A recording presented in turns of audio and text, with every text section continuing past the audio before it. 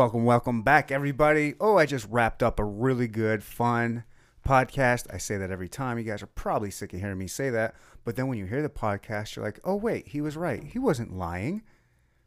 Today I got Curtis. He is one of probably the best bartenders in Kansas City. A really crazy story, good story. I mean, listen to this. He's one of the best bartenders in Kansas City, and the dude is sober. But hang on to your seats, guys. Great episode. We talk drugs, lots of punk rock. We talk some scotch, whiskey, and we just have a good time. Curtis has a fascinating life, a fascinating, interesting life. He's a really smart, intriguing dude, and just a gentleman. And I really hope you guys enjoy this episode. Be sure, if you guys would like to support me, you can do that at patreon.com/NeanderTalkPodcast. And you can sign up for $1 a month for the podcast. You can sign up for $5 a month or $25 a month. And or you guys can keep getting it for free. But if you want to support me, that would be pretty awesome.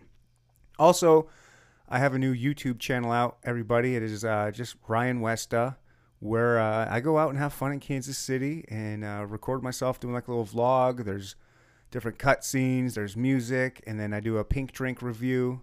If you guys watch me on Instagram, you know I like my pink drinks. I don't know. That's my commercial about myself. I hope you guys have been enjoying the podcast. And I don't know what else to say. I love all of you. Thank you for listening. Thank you for watching. Thank you for supporting. And boom, shalak, boom. We are out of here. Enjoy this episode number 150. Welcome to the Inner Talk Podcast. We'll no topic is off. Now here's your host, my daddy, and Voida Soul. Thank you for coming to the Inner Talk Podcast. Boom, shalak, boom. 1, 2, 3, 3, 2, 1. Here we go. Cool. Curtis, what's up, man? How we doing? We're doing good. I ran into you or met you through Dapper. Dapper Latino, Joshua, man. And at this, when he was on the podcast, I explained my whole introduction to meeting him, because it was the first time I met him. Mm. And then, I told him he ambushed me by bringing me into that kind of event at that bar. I've never heard of the Monarch. I mean, I heard of it, but I didn't know what it was. I just thought it was another bar. I didn't know it was like a fancy bar. Yeah, we a little highfalutin, man. Very highfalutin. I go in there with some shitty khakis and a T-shirt, and it's like a modeling event. I'm like, damn. Yeah, straight. I mean, listen, you could have been brought in for a worse event. You know what I mean? Mm-hmm. Like, at least there was like beautiful people everywhere and shit. Yeah, that kind of place seems like it's nothing but beautiful people all the time. I mean, it's a thing. I mean, it's weird. So, like, give you a little background on me. I've only been out in KC for about 2 years. Will be September 16th for me. Okay.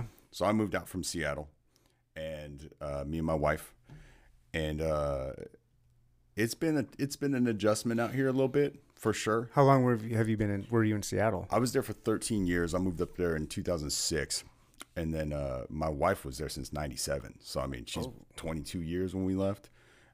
We would love it. It's just, fuck, I'm not a millionaire, so like I don't really have an option of buying a house. You know what I mean? Like, we can't really focus up on becoming permanent there when everything is always temporary. The neighborhood we were living in, average like median household price for like a 2-bedroom was about 1.4. And I mean, that's like the neighborhood, you know what I mean? So we were just like, all right, well, if we're gonna get forced out of the city, where do we want to go? So we ended up deciding. My dad lives out in Holt, right outside Holt, Missouri. Yeah, right outside Kearney. He's like he's off the grid. Yeah. But we've been out like 7-8 times over the years to just go, see him, and we go tool around in the city, bars, whatever. Okay. We always had a good time. So nice. We're like, if we're not going to be in Seattle, I don't want to live in fucking Tacoma and like drive 45 minutes into the city, all that bullshit. So I was just like, screw this. Let's just make a big move. Fuck it. Dope. Dude, that is so cool. I mean, not to get crazy heavy, my wife got in a really bad motorcycle accident about 6 years ago. So we wanted to slow down her pace of life too. Okay. Like, she had to get like 7 surgeries. She was in ICU for 6 days. Oh my God. Double lung collapse. She had 20% chance of surviving. Crazy, right? So we wanted to slow down her pace of life a little bit because she just can't operate on that level that you have to in Seattle to like make Seattle work. What do you mean? So her energy levels from all these, like she had to have her spleen removed. She had hyperthyroidism act up because of that. Like just all these like kind of like this chain of events from her endocrine system being off. The hours she had to work to just survive and, you know, pay rent. Okay. Shit in Seattle was like, Okay, you know, got you. my weeks there were like 5-6 day weeks, 12-hour days, just grinding. And that's just to keep up, just kind of. I mean, I did fucking well. You know what I Right. mean? Like I wasn't poor or anything Right. like that. Like, you know, I made like 90 bartending, which is pretty solid for anywhere you go. But it was also like, you know, I was at one of the best bars in the city. And, you know, my wife had to have insurance and she had to have her own set of like, you know, her own Right. spending money and everything. Yeah, So yeah. it's like, we weren't doing bad, but it wasn't going towards anything permanent. Mm-hmm. So when we came out here, we were like, you know, I was like, yo, there's like 3 games I want to play at in this town. One was Monarch. Manifesto was another legendary bar. They've been, Manifesto was like one of the OG bars out here that brought cocktailing to the light. But as far as execution and stuff goes, what I was coming from was, I was like, I want to go to Monarch. Finally got the opportunity to work there, which is great. But yeah, it's very like, you know, keeping up with the Johnsons. Some people just go there to be seen. Okay. And, you know, do their thing. Oh, that's whatever okay. I Whatever mean- that is. You know what I mean? Like money plays differently. And everybody uses everybody has their own machinations that they deal with, right? I've just been doing this for 12 years. So for me, like they all people, you know what I mean? Right. Like doesn't matter to me if you're like, you know, whatever, plastic surgery up, Botox, all that shit. That don't do it for me. You know what I mean? Like I married my wife because she's amazing and she's a 10. Not Nice. because I was like, oh, you seem like you like, you know, got some work done on the nose, you know, like, oh. Do you see that? What kind of conversations do mean, you see in there I- like that? I mean, if you don't want to call any of them out, that's fine. Yo, But at like, I put it this way. So like, I've met a few people through these like events that they do. Like when we opened Verdigris, right? I was on opening team for that. And when we opened there, they had like an influencer night. Now, call me an old fuck, but okay, you're an old fuck. straight up, I was like, what the fuck is an influencer? You know what I mean? Like, what is it? Oh, And then it was yeah. all, oh, this is my Instagram, da da da. I didn't have Instagram for 6 years. Oh, good for you. But when I moved to KC, I realized I don't fucking know anybody out here, like Yeah. minus one person. So I was like, maybe I should give them like a base. You know what I mean? Like, Okay. So I was like, well, reactivate that old bad boy. But it was also like, we go out there and it's just like this it's so like, so I'm from California originally. Okay. Shit remind me of LA. I fucking hate LA, right? I don't know shit about LA. I've never been to LA. I've never even been to California, and I hate to admit that because I do really want to go. But of course, I mean, have the internet, and I'm aware of the kind of vibe and that kind of trend that you see out there. And 100%. I couldn't imagine it being. It's not. I like genuine shit, you know. It's not everybody in LA is like fake as shit. Just Right. like when you have an industry that encompasses a city like that, right? Mm-hmm. It forces the game that's played is how you get made. So like that's who shines the most out there. You go out to like Inglewood or Venice Beach, ain't no fake bullshit out there. Okay. Like listen, Venice is on some wild shit. Like it's some weird surfer kind of hippie dippy shit. Like I ain't down with it. No? But, like, yeah, I mean, I stayed with my boy out in Inglewood. My blood pressure went from like 100 down to just 8. I was just like, relax, dear God. But it's that whole like, who do you know? What's the mood? Like that bullshit. That's like, annoying. Yeah, it's games. It's It is games that games. don't matter. And when we opened Verdigris, I met now a good friend of mine. Her name's Katie. She is not somebody I would normally talk to unless I was in like a work setting, right? Giving drinks and stuff. Okay. And she just rolled up to the bar and she goes, "Hey, these bitches are terrible. Like, can I just hang out with you?" And I was like, "Yeah, what's up, dude?" Nice. And she ended up, she was like, "Yeah, I used to bartend." I was like, "Where at?" She's like, "Hooters in Chicago." And I was like, "Dude, Oh, you are dang. rugged. You are a rugged lady." Dang. I like that. She's amazing, but like that's why she's real. She has that innate ability to be like, okay, that guy at least looks like he is kind of cool, so I'll go talk to him real quick. Mm-hmm. And the way she approached it was also, that's how you want a real person to approach. So I digress. That same thing, like all these girls were like, oh my God, what's your Instagram? Da, da, da, I'll follow you. And I was like, all right, whatever. I got like 600 followers. You know what I mean? Like, I'm not really playing that game. And then they follow me and I follow them back. And then my wife was like, they're just like, because my wife way more savvy at this shit than I am. Okay. I'm like, I'm borderline. If I just had like a burner phone, I don't think my life would change too much. You know what I mean? I wish everybody could go back to that. I mean, that's what I grew up with. I grew up with a rotary phone. I did too. My family was. I was the same way. I mean, you were connected to a cord. Yes. Whether it was like a 6-foot cord or maybe you splurged and got a 9-foot cord, but it was shit curly. all But gets then, all it would get all trash. twisted up, and then you'd have Trash. to pull it with 2 hands, pull it all the way apart, and then stand 9 feet away so it would totally. stay that. Totally. And then you're always flipping it. You know, you would have like flipping the wires around your fingers and Yeah. shit. Yeah. I mean, like I remember answering machines being a big deal. I do too. I mean, that's like, again, that's like dating ourselves, right? But That was fun though. I mean, it's Do you know how fun it was to get together? I mean, for me as a kid, we would get together. We just got a brand new answering machine, and you put the little cassette tape in there, and you hit record. All right, hey, back then it was the Masseys. Hey, the Masseys aren't here right now, and then Ryan, Chris, and then you all name yourself around there. I mean, it's crazy now because you like on the flip side of that, right? That was the way you communicated. I remember. Yeah, you only communicate with people if they were at home. When the school I was going to, like in elementary school, if you had pagers, you were like king shit. Yeah. Like, and if you had a couple pagers, everybody knew what you were doing. Mm-hmm. But in that same context, it's like you had to use a phone still. I had a conversation the other night. I work with a couple younger cats at that company, right? And I looked at him and I was like, "You've never made a collect call." Oh Like, yeah, unless they've been to that's jail. crazy, man. That's literally like that's the transcendence of a generation right there. It's How about crazy. this? How about this? If you can ask this for boys, I bet you've never called 1-800-BIG-TITS. I've never done that either. But did you ever to be do honest the 100 whatever, like the sex numbers?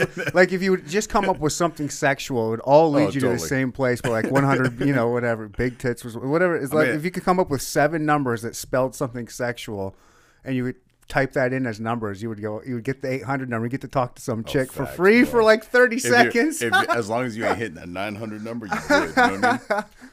But yeah, it's wild, man. Like I was just tripping out on that deal, and I was like, bro. I mean, like I don't fancy myself as like an old gentleman.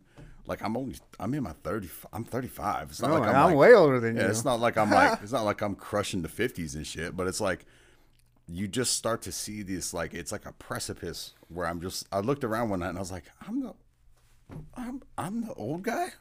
Oh You know what yeah. I mean? Like it was crazy. Oh, I get like I know that's a whole nother thing in life, because I've got the mentality of I still think I'm 20. I can go hang out with 20-year-olds and party with them, and I've done that a few times because due to the podcast, I really love hip hop. I got some local hip hop that I've turned into friends, or we've become friends.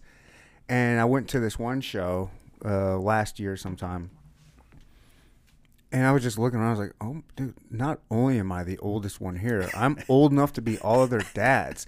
And I'm acting like I'm not acting like I'm one of them, but I'm acting like I'm amongst one of them. Yeah, like, yo, you're let's go. blending I'm drinking, having a good time, laughing, taking pictures, partying, 100%. dancing, all that shit. But I'm like, I didn't have the self-realization. I just go with it. And then later on, you're like, You're like, oh shit! man. I wonder what they think of me. Like, are they just laughing at me? Look at this old dude. Like, What does this this old is a dude think down-ass he's old doing? man, I'm man. hoping that's what they're thinking. Like, I like that guy. He's cool. He's old and still getting down. But Oh man. I might just be that old dude that I was laughing at back in the day. Like, what is this fucking old dude doing? Well, I mean, my wife is a little bit older too. I mean, my wife about 10 years older than me, Nice. which I'm totally down with. But like, it's that same thing. Everybody's always like, "You're like 28, right?" And she's like, "Thanks." Yep. You know what I mean? Like, yep, 28 Yeah, still. yeah, yeah. Turns out. But yeah, man, it's a trip. I mean, and again, the way I got brought up in bartending was way. I mean, I got brought in. Most of my like experiences in life are kind of like, I find what I get into, but as the transitional period in it is happening. Like I found punk rock when I was really young. I was 13, and I found it right in between where it was like the people I hung out with were like fucking degenerates, right? Like, Okay. I mean, I've definitely like seen dope shot before I was even like, you know what I mean? Even before I like started getting real into drugs real young. But even then it was like that was the culture. It wasn't like you know, and then you start to have this uptick of like, it's more accessible. People are finding more about it. It's now becoming like a little bit more commercialized. You have this little kind of like, you know, the mainstream getting their fingers into it. Punk.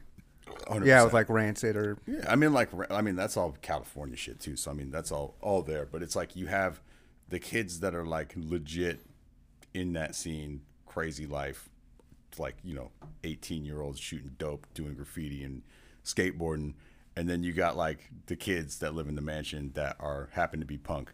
And it's not a wrong thing, but it's when you start to lose the teeth of what that is. And that's when I came in, and I love drugs. That was my favorite thing growing up. So that's what I ended up doing. What was your drug of choice? Methamphetamine, baby. Really? Full disclosure, I grew up in a town of about 1,800 people Okay. called Arnold, California. Not much there. I mean, there's a couple spots, but like jobs aren't really like a commodity there. So it's much more of a luxury to have a job. My mom, single mom, raising 2 kids. You know, I'm a shithead. Yeah. I'm gonna find trouble. And Right. when you find trouble and you know, school is pretty much just finding out what you suck at. You know what I mean? Like, for me, it was like, all right, well, I'm not good at sports, or at least I don't like them. Those kids want to fight me all the time. That's so true. Like, I like music. You know what I mean? Like, that was kind of my saving grace in a lot of contexts. But, you know, I'm not good at school, like school work. I'm good at writing. I'm good at certain things, but those aren't like what are getting me good grades. Yeah, it's just so hard to teach people, I think. I think, Yeah, 100%. especially boys, like we're just hard. It's hard to teach us. Well, it's like We want to learn. We're interested in shit, but we don't want to sit down all day and listen to boring lectures. 100%. I mean, I'm dyslexic too. I mean, like I think it runs in my family. Like my dad is like, just don't drive with him. Like, Oh, yeah. You know what I mean? Like you're gonna be on some weird shit. But like for me, it was like, you know, I didn't know that was a thing in my life. I thought that was how everybody was. Yeah. Until, you know, I was like 15, and they were like, yeah, you definitely are dyslexic. Oh, You shit. definitely have a learning disability, which is totally fine. You know what I mean? Like everybody learns differently, but if you're in that, you know, I grew up in the No Kids Left Behind 90s, like the standardized tests and all that bullshit. Like, you know, California is broke as shit. Oh, We yeah, had- we they're had an to share- interesting we had to state. share textbooks and shit, dude. It was Oh, crazy. shit. So for me, I just found out I hate that. So what can I do that's not that to the fullest? And that was punk rock for me. The first time I heard punk rock, maybe like I was like 12 or something like that. And I was listening to kind of what was around at that point. Bunch of 80s stuff. Like I still love the Scorpions and shit. Like, you know, some hair metal. That's so funny. I just could never get into punk. It's just too. I tried to listen to it because I listened to everything, but it was just too. I don't know, loud, and I can't understand it, I guess. Oh, I love it. I mean, that was exactly what I was But I mean, feeling. there's some metal I like too, but just some of the punk, it just seems too trebly. You know, like it's too trebly and too loud, and like not a lot of skill. Yeah, 100%. Okay. Well, that's the beautiful part of it. That's is the beautiful part. Yeah, that- okay. The inception of punk and hip hop basically coincide with each other. Mm-hmm. So, like, I've always been into hip hop too. Like, but, you know, even when I was like a 30 punk rock kid with a foot long mohawk, I still love punk. Like, I still love hip hop. Mm-hmm. Like, the first hip hop I ever heard, I was maybe 8. And it was, my grandma got me an X Games CD for birthday, Christmas, whatever it was. Okay. And I remember track 13, it's all like Goldfinger and like Skate Sky, you know, like, bah, bah, bah, bah, bah. And then it's like track 13, Protect Your Neck. That shit Wu-Tang came on Clan, there we go, and yeah. fucking blew my Protect your fucking neck, son. mind. But I didn't even know what it was. I never heard anything like that. Oh, Like, shit. Town I grew up in is 1,800 people. There's like a half black adopted girl, and that's like ethnic diversity. You know what I mean? I went to my mom. My mom's from the Bay Area. Like, she born in San Francisco, grew up in like Hayward, Castro Valley. We're deep down there. And I go, Mom, what is this? And I showed her the headphones, and she goes, "Oh, that's that rap crap." Oh, no. And I was like, I don't know what that is, but this is amazing because I grew up playing drums. So for me, like, Oh, sure. the beat was already infectious, Yep. and then the way Especially Wu-Tang Clan, Yeah, that's the 100%. old school stuff like that. Yeah. boom bap's my jam. But as I I grew up playing drums, so for me, like, just the beat, the way the rhythm was syncing up, stuff like that, it really like drew me in. And then further, like, when I found punk rock, it's exactly that itch where I'm like, dude, somebody else understands, because the whole time I'm just getting told I'm wrong. You know what I mean? Like, I kind of had a little crazy upbringing with my mom's. whatever that's in our past. A lot of issues stemming from her leaving my dad and shit like that. No fault on her. Everybody deals with their shit differently. Mm-hmm. But if you go to that, I'm taking the front because I'm the youngest. Mom's doing 2 jobs. I got to take care of baby brother. And then you go to school and just get your ass kicked because you're like a tall, skinny, awkward dude. You know what I mean? Like you try, like everybody's just like, oh, fucking that weirdo, fight him. Like you don't have a ton of friends. You don't have, like, you're not the popular kid. You just look for an outlet. And for me, the first time I heard Minor Threat was one of the first bands I ever heard. First key I heard, I was like, oh, this guy is mad too. Like, that's amazing. Like, I want to listen to more of this. Okay. And that's just really where it took off for me, was like, somebody else understands how I'm feeling, because everybody else is telling me I'm wrong. Like, everybody else is like, fuck you, your feelings don't matter. Especially in a town of 1,800. 1,000%. You're not gonna, you don't get feelings. Like what feelings? Right. Like, that means you're especially back then. Yeah, exactly. There was no mental health awareness back in the 80s and 90s. Zero. I mean, like, there's barely any now. Exactly. You know what I mean? Like, and now they're finally like, hey, dudes kind of shoot schools up because they get, like, their people are terrible to each other. And they're told that they can't be like, I feel sad or I feel alone. Suck it up, be a man. Exactly. Well, that bullshit. Right. And that's, like, again, that's the town I grew up in. Like, the soundtrack to me getting my ass kicked in school is like, who just played that show out here? Country Boy. Garth Brooks. Yeah, bro. No, we're not doing that. Like, I can't even listen to it ironically. Like, I will, like, my blood rate will. I don't know shit about. I can't. I'm the same. I don't like country. I've never liked it. I've never really even given a real hard chance because I know that's how much I don't like it. And I was like, I know hot country nights is a thing here in Kansas City for a couple years. And I was like, I should just check it. I should owe it to myself. I owe it to myself. Like, as much shit as I talk about how much I love Kansas City and how much I explore it and all this other stuff, and I kind of I don't stay away from Power and Light, but I kind of do. There's not a whole lot down there I've ever enjoyed a whole lot. But I was like, I'm going to try it. I'm going to make myself go to this hot country nights thing. And so I went there. It was the first one this year, after all COVID and shit. Some people going crazy. So it was crazy. So I was in there, and I will tell you this, single men. Oh, yeah, that is a spot. There are some just... Ring a dinner bell? Yeah. I mean, there's a lot of females. There's probably more females than males there. There's a lot of... If you like that country girl look. Which I do like that look. I don't like their music. But I like some Daisy Dukes and some plaid shirts and shit. All I'm telling you, you better watch out with that shit, because that's how you get a kid. Another kid. Well, I know. That's a trap. But I couldn't stay long. I was like, there's just, and it was before even the live music started. Now I'm a sucker for live music, but I was going to wait around for it, but they're playing all the country up, and it's just that kind of vibe. I was like, I'm not going to stay here. Like, I tried. I'm out, bro. I'm out. I'm going somewhere else. Like, I tried. I think I ended up going to like John's Big Deck or something like that. Yeah, totally. I mean, like, at least you gave it a shot. You know yeah. What I mean? Like, you got to try something. I know you hate it. You know what I mean? That's all I always tell people is I'm like, listen, I got to go to a place twice before I'm like, nah. Yeah. But I also will make I'll make a snap judgment on that for sure. You know what I mean? Like, there's a certain level where it's like, yeah, if it's like food or like some sort of thing like that, like, fine. If it's just being surrounded by a bunch of white folk, prepare to see me uncomfortable. You know what I mean? And that's speaking as like a tattooed white dude. I can't. I have a hard time with people like that. You know what I mean? Where it's like, And again, me being sober, it's like, I don't want to, like, being around a crowd of drunk motherfuckers. Yeah. Not my thing. And ironically, bartender, but you can control that situation. You know what I mean? I think that's, for me, what gives me that ability to do it, is to control. Well, you're working, you're not socializing. 100%. There's a big difference. 100%. I mean, like, one thing I learned getting sober was like, all right, man, you can leave.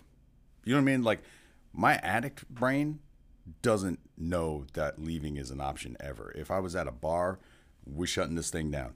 If we're at a trap house, cool, we here all night, whatever. Like, relationships, it's the same thing. It's that, like, hold on to it because that's yours type of vibe. And then as soon as I got sober and I started kind of unpacking my bullshit, which was dense, I finally just went, you can just leave. Like, you can quit a job, you can leave a relationship, you can leave the bar if it sucks. You know what I mean? Like, these things never occurred to me when I was still using and shit, just because, like, obviously not in the correct state of mind. But, like, it's crazy. So for me, it's like, if I'm sitting with somebody and you're having some drinks, there's a finite amount of alcohol you can drink before you're on a different plane of existence than I am. And then I'm out. Yeah, and then I'm good. Like, hey, enjoy the rest of your night. Yeah, you know what I yeah. mean? Peace. Like, you know, even with my wife, like my wife doesn't really drink that much. She'll get down on some wine. Like, you know, she's totally fine with that. From her accident, when they removed her spleen, it's basically your spleen helps regulate your white blood cell count. Plays a pretty interesting role in your endocrine system, but from that, her tolerance just went away. Okay. Like, I mean, granted, she didn't really drink for like a year or two, but I mean, that's not enough to like reset your whole body pretty much. So for her, like a wild night's like 3-4 glasses of wine, and she's like loopy. That's pretty good though. Yeah, but That's a bottle. I mean, when I was drinking, maybe this is just me. When I was drinking, like 4 or 5 drinks, I got to get a buzz going. You know what I mean? Oh, I hear you. Like, but and- for a gal, you know, for a 44-year-old woman, without a absolutely. spleen, that's a bottle of wine. That'll get you a feeling nice. Oh, 100%. Yeah. But it's funny too, because like she doesn't really get loose like that anymore. Like when we were first dating, there were a couple holidays where I'm like, oh boy, get the bathroom ready. You know what I mean? But like it's still that same thing. If she's getting a little liquored up, I'll just be like, hey babe, like, you know, if she's out with friends, I'll be like, hey, I'm gonna like call me, I'll come pick you up. Okay, You know what I mean? cool. Like you just have to understand your limits, and again, I'm not here to be Captain Buzzkill, but like, well, I'm fucking bored now. You all are talking about the same shit and repeat. You know, what I Right, mean? and they don't want to talk to you. I Yeah, mean, like, 100%. yeah, you're just a sober guy. I'm sure it's the mutual understanding Yeah, between. just like, hey, yo, go do your thing. Yeah. Hang out with the girls, whatever. I do your thing. But for me, being able to take that step back has always been really important, and it was something that like really helped me mediate my relationship with alcohol in the long run. And with everybody else, I imagine. 100%. Yeah. When I got sober, I was 22. Damn, you 21. went sober early, but you 20 started 21, early, yeah. huh? I mean, I was smoking meth when I was 13. Damn. You know, I think I got drunk for the first time when I was like 12, and then started smoking speed when I was 13. Did you start with like weed or coke or anything there else, wasn't- or was it like, wasn't there's no some weed- meth, check wasn't it no out? weed around, but motherfuckers cook all day up in that neck of the woods. Like there's no one out there. I mean, like you can literally, it's weird. Everybody kind of thinks that it's this very picturesque mountain town, right? Okay. It's on a main line to Reno, essentially, so to Lake Tahoe. So you can literally straight shot 3 hours. Bunch of like HA ran through there, like Hell's Angels. Yeah. There was like a huge neo-Nazi thing up there. Like, I mean, it's literally just in the middle of the woods, and you know. I watched something recently about some stuff about what was that I watched about something. It was Hell's Angels, and there were these bodies missing all the time. Oh, it was a Sasquatch. It was called a Sasquatch thing, but it wasn't about Sasquatch. But they were using a story of Sasquatch killing people up there, and they went to go Oh, no investigate it, and it was a bunch of Hell's Angels and Just being weirdos, you know. weirdos up running there. And I think drugs. running I mean, drugs. Yeah, that's what they do on those back highways. Is they'll just run them because like there's like 2 cops in the town. You know what I mean? Like it's 1,800 people. It's not like exactly saturated with a police force. And there, like the town I grew up in, there's no stoplights. It's a main shot on a highway, and then there's stop signs. There's a flashing red over the firehouse, like where they would pull in, but that's about it. You know what I mean? Like the big thing up there when I was growing up, and again, I haven't been back in years, which I'm not sad about. But the big thing that happened when I was there was they put in like a shopping center. okay. And when I say that out here, people go, "Oh, like a big A strip mall or something. It was like 6 stores.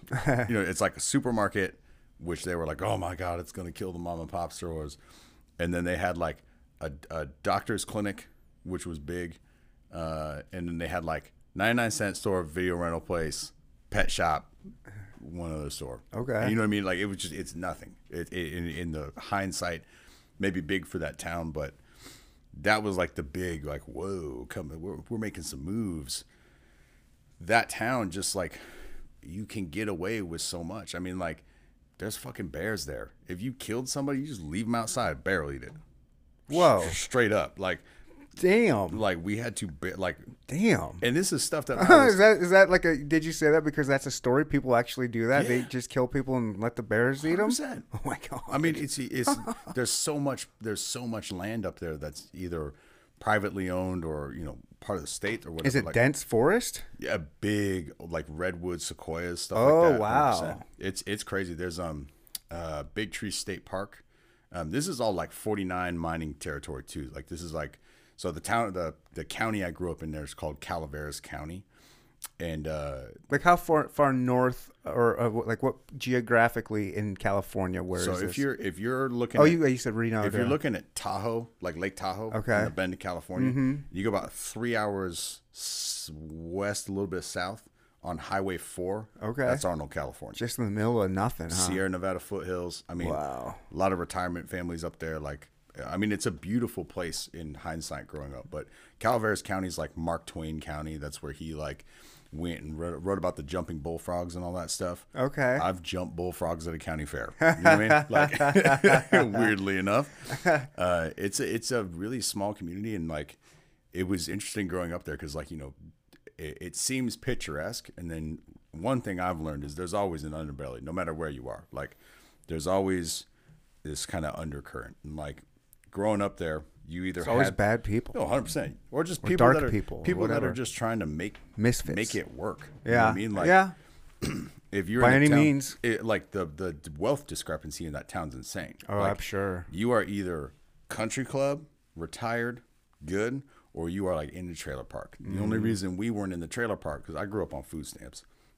My mom's parents owned like a summer house up there, so we just stayed there. When Oh, my mom, wow. My mom left my dad, so we just Oh, stayed nice. there, which is great. But it's also like that's like a fancy hotel. You know what I mean? Because they be my cousins be in and out. Grams would come down or whatever. Interesting. So it's like I wasn't quite with the rich kids because like I didn't have all the cool new shit. I was still rocking like Kmart jeans and shit. You know what I mean? Like one pair to make it last all year. But then I wasn't in the trailer park with that clique. So for me and my brother, we were just like on the outskirts. Oh, And yeah. that was also just enforce it because like you can't just go hang out with the kids that all know each other because they grow up in that really tight community like that. Even if they hate each other, they still have each other's back just based on being broke. Right.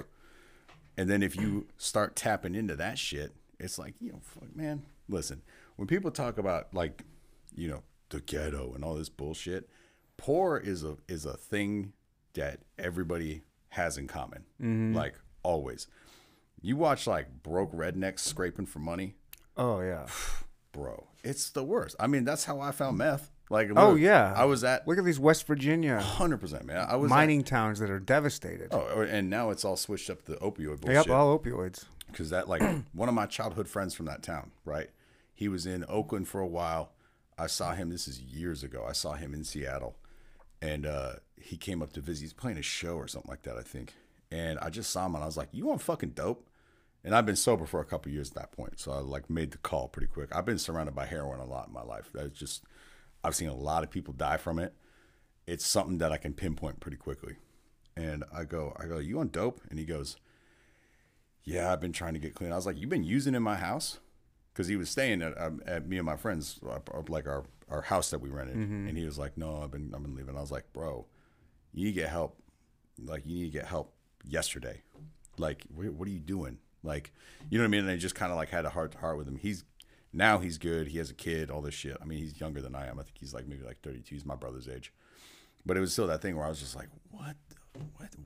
Dude, it's crazy. Because you think about it, picturesque town. Oh my God, like all this great stuff. And then it's just like, for me, I was at somebody's house hanging out. And then I saw people doing drugs. I didn't have a context of what that was. And I was just like, what's that? And they were like, oh, you want to try it? And I was like, that's the deviance. What's that? Want to try it? Yeah. How old are these people now? I mean, you're saying at 13? 16, 17. Oh, jeez. I They don't mean- know any better. Just, yeah. Ugh. Yeah, I mean, like, it was definitely not like, wasn't anything glamorous for sure. And, No, there's nothing and it glamorous but, about- like, when you just are living in misery, Yeah. you know what I mean? Like, Yeah. I mean, you I'm need to not- escape. Like, I'm not defending those guys because those are pieces of shit. I'm not You know what I judging mean? anybody. But, like, also, like, you just fed a 13-year-old some methamphetamine. But if like, they were what the fuck's wrong with 16, you? I mean, they're 16. If they're 16, I mean, yeah, but no, they're 16. They're fucked Yeah, up I mean, too. listen, They, yeah, 100%. how long were they doing it? Some 16-year-old, they don't know. They're just a dumb, drugged out 16-year-old. It's like, hey, Exactly. come on, join Exactly. join my tribe. Or, if on the flip side, hindsight, it's like they probably selling it. They Yeah. probably know exactly what they're doing. Oh yeah. Like, there's a level where it's like, if you grow up in like an environment like that, you learn differently. Like, you know what I mean? You learn different life lessons very quickly. Oh yeah. That's that street smarts. And if you're trying to, if you're trying to sell something, you want to incentivize, right? Uh-huh. Like, I always tell people, like, when they talk about, like, like the cocaine problem or what the fuck ever, I'm always like, make that shit legal. Watch these guys become CEOs. The same psychopath shit, dude. Like, watch. You get these kids that are running, know how to break something down, know profit margins and all that stuff. Right. And all of a sudden their commodity's legal. Watch. Successful businessmen in America. Yeah. Always. But it's the town I grew up in, all this picture at golf courses, country club, all that shit. And then on the bottom side of that, the vibes I pick up on, of course, it's all the sketchy, weird shit. So from doing that, I started getting in trouble. I started running around Oakland, San Francisco, Santa Cruz.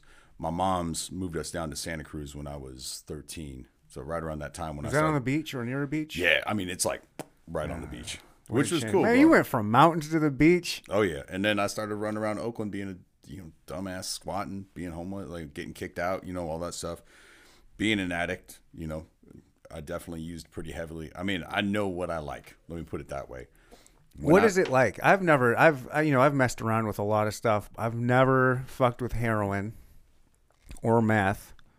I've had it offered, and I've always declined. I was always told, decline meth. Just decline it. Don't ever take it. I was like, all right. It. I mean, no one's ever recommended. No, I don't know that anyone's ever recommended meth. I think for most people, most people it hits differently. But heroin's got to be wonderful. It's got to be the best, right? It wasn't my thing. No? It wasn't my thing. People seem to just love it. They die over it. They destroy their lives over it. It's got to be. I like being in control. I like being up. I like having energy. You like speed. Okay. Yeah, 100%. I mean, like, yeah, you like it that literally meth. it's like an improvement on anything, and you don't care about anything. At least for me when I did it. Like, it's literally like the most it's like a hyper focus. And maybe that's because I probably have ADHD or some shit like that. Right. Too. But for me, and when I met my dad years down, I didn't know my dad growing up until I was 27.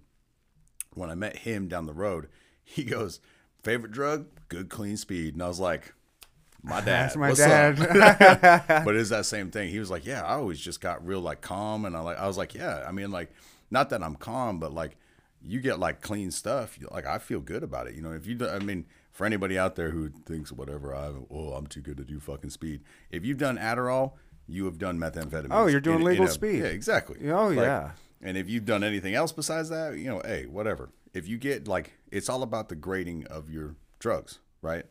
The dudes I was getting it from were getting it shipped in from Mexico, 96% pure. That's pharmaceutical. If you are doing stepped on coke on some bullshit, then chances are you probably done some speed too. You know what I mean? Oh, yeah. Like 100%. Oh, yeah. But it's that same thing. So for me, it was always just like, it's the perfect alleviation to my condition, whatever you want to call that, of like being myself, which is like. That was your baseline? Hyper cerebral, always in my head, always thinking about stuff. I hear that. That's me. Do I need meth? I mean, I wouldn't recommend it, but. Let me try some of this pure stuff. Is it safe? I mean, yeah. I mean, safe enough as doing any pharmaceutical crap. I think we're finding out. You know what I mean? Like, if you look at the amount of damage that like the opioid crisis has caused, or like what literally people giving you like synthesized opioids can do. Like my wife after that accident, she went through withdrawals because they had her on so much, and she needed it, to be honest. Like she broke her whole left side of her body in that accident.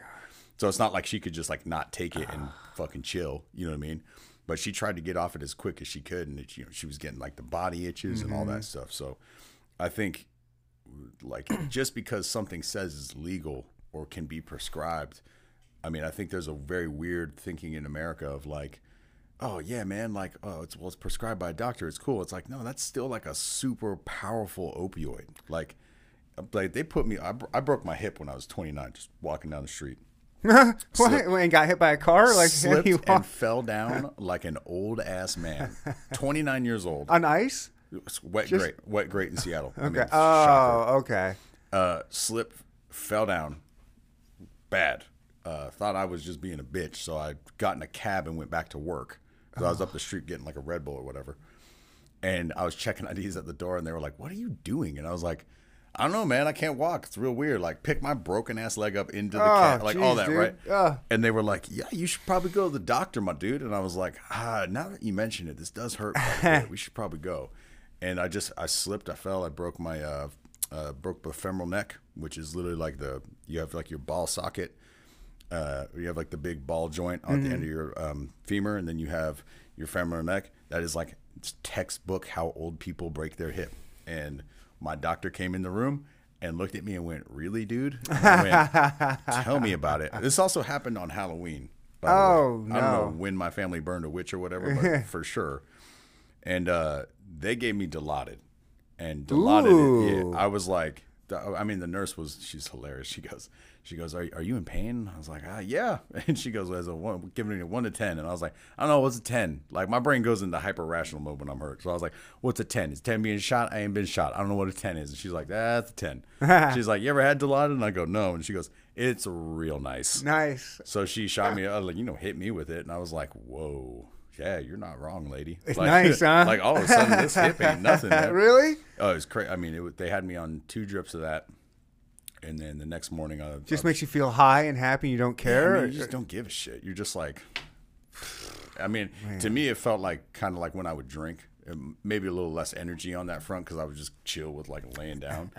But when I was drinking and stuff, it was that same thing where it's like for me, like I'm like active. I like being in control. I like not giving a shit is awesome. Like, and I mean, I don't give a shit about a lot of things now. Like, I'm one of the most, like, yeah, what the fuck ever guys. Yeah. But when I drink or when I use, it does doesn't matter. Like, it's completely reactionary the whole time. And I idle at like 90 when I drink. Normally, there's a little voice in there that's like, maybe you shouldn't do that, guy. You know what I mean? Like, maybe you should chill out. My wife is also really good at temping me down on that stuff. But when I drink, good luck, bro. I'll set your car on fire. You know what I mean? Like, that's just like, that's just what it is, man. Like, and it's like, I'm never like, I've never been that guy that's like, out to be a fucking dick and I drink and I get angry. It's just like, you want to get crazy. I've been waiting for you. What's up? Okay. Like, cause I'm right here. Crazy as in someone's fucking with you, or crazy and is like, come on, let's do some crazy shit. Both, yeah. Like, I can get that. Come on, let's do some crazy shit. I'm like, what are we doing? Where are we going? Come on, I'm exactly. in. When I'm drinking, people that like me are generally up to no good. Just as a fucking base rule. You know what I mean? Like, when I was younger, I would go do like graffiti and stuff. I was never any good, so I want to get that out the way real quick. Okay. Not like I was some like master graffiti artist, but I would just go. My tag was smoke crack. I just hit it everywhere. Just everywhere. Right, just wrote smoke crack. Yeah, just had a little hand style on it. Nothing crazy. And all the dudes I was rolling with were all like Serranos, and they're all like doing these beautiful pieces. And I mean, some of them are a little more gang affiliated than the others. And all those dudes were just like, man, yeah, you got to come roll with us. I'm like, bro, my shit is trash. It's literally a joke. Mm-hmm. Like, that's all it is. Mm-hmm. And you're sitting here like, yeah, man, you're fucking crazy. And I'm like, that's because I'm drinking the whole time. Yeah. And like, not because I can't vibe with those dudes, but like, I'm drinking. And if I go out and tag with you, like, y'all roll away. Y'all are affiliated away. And I'm going to be next to you. And then that has its own consequences. Like, you know what I mean? Like, just facts. Like, what's a good? You got any good stories of some? I've always wanted. I've one of my first guests.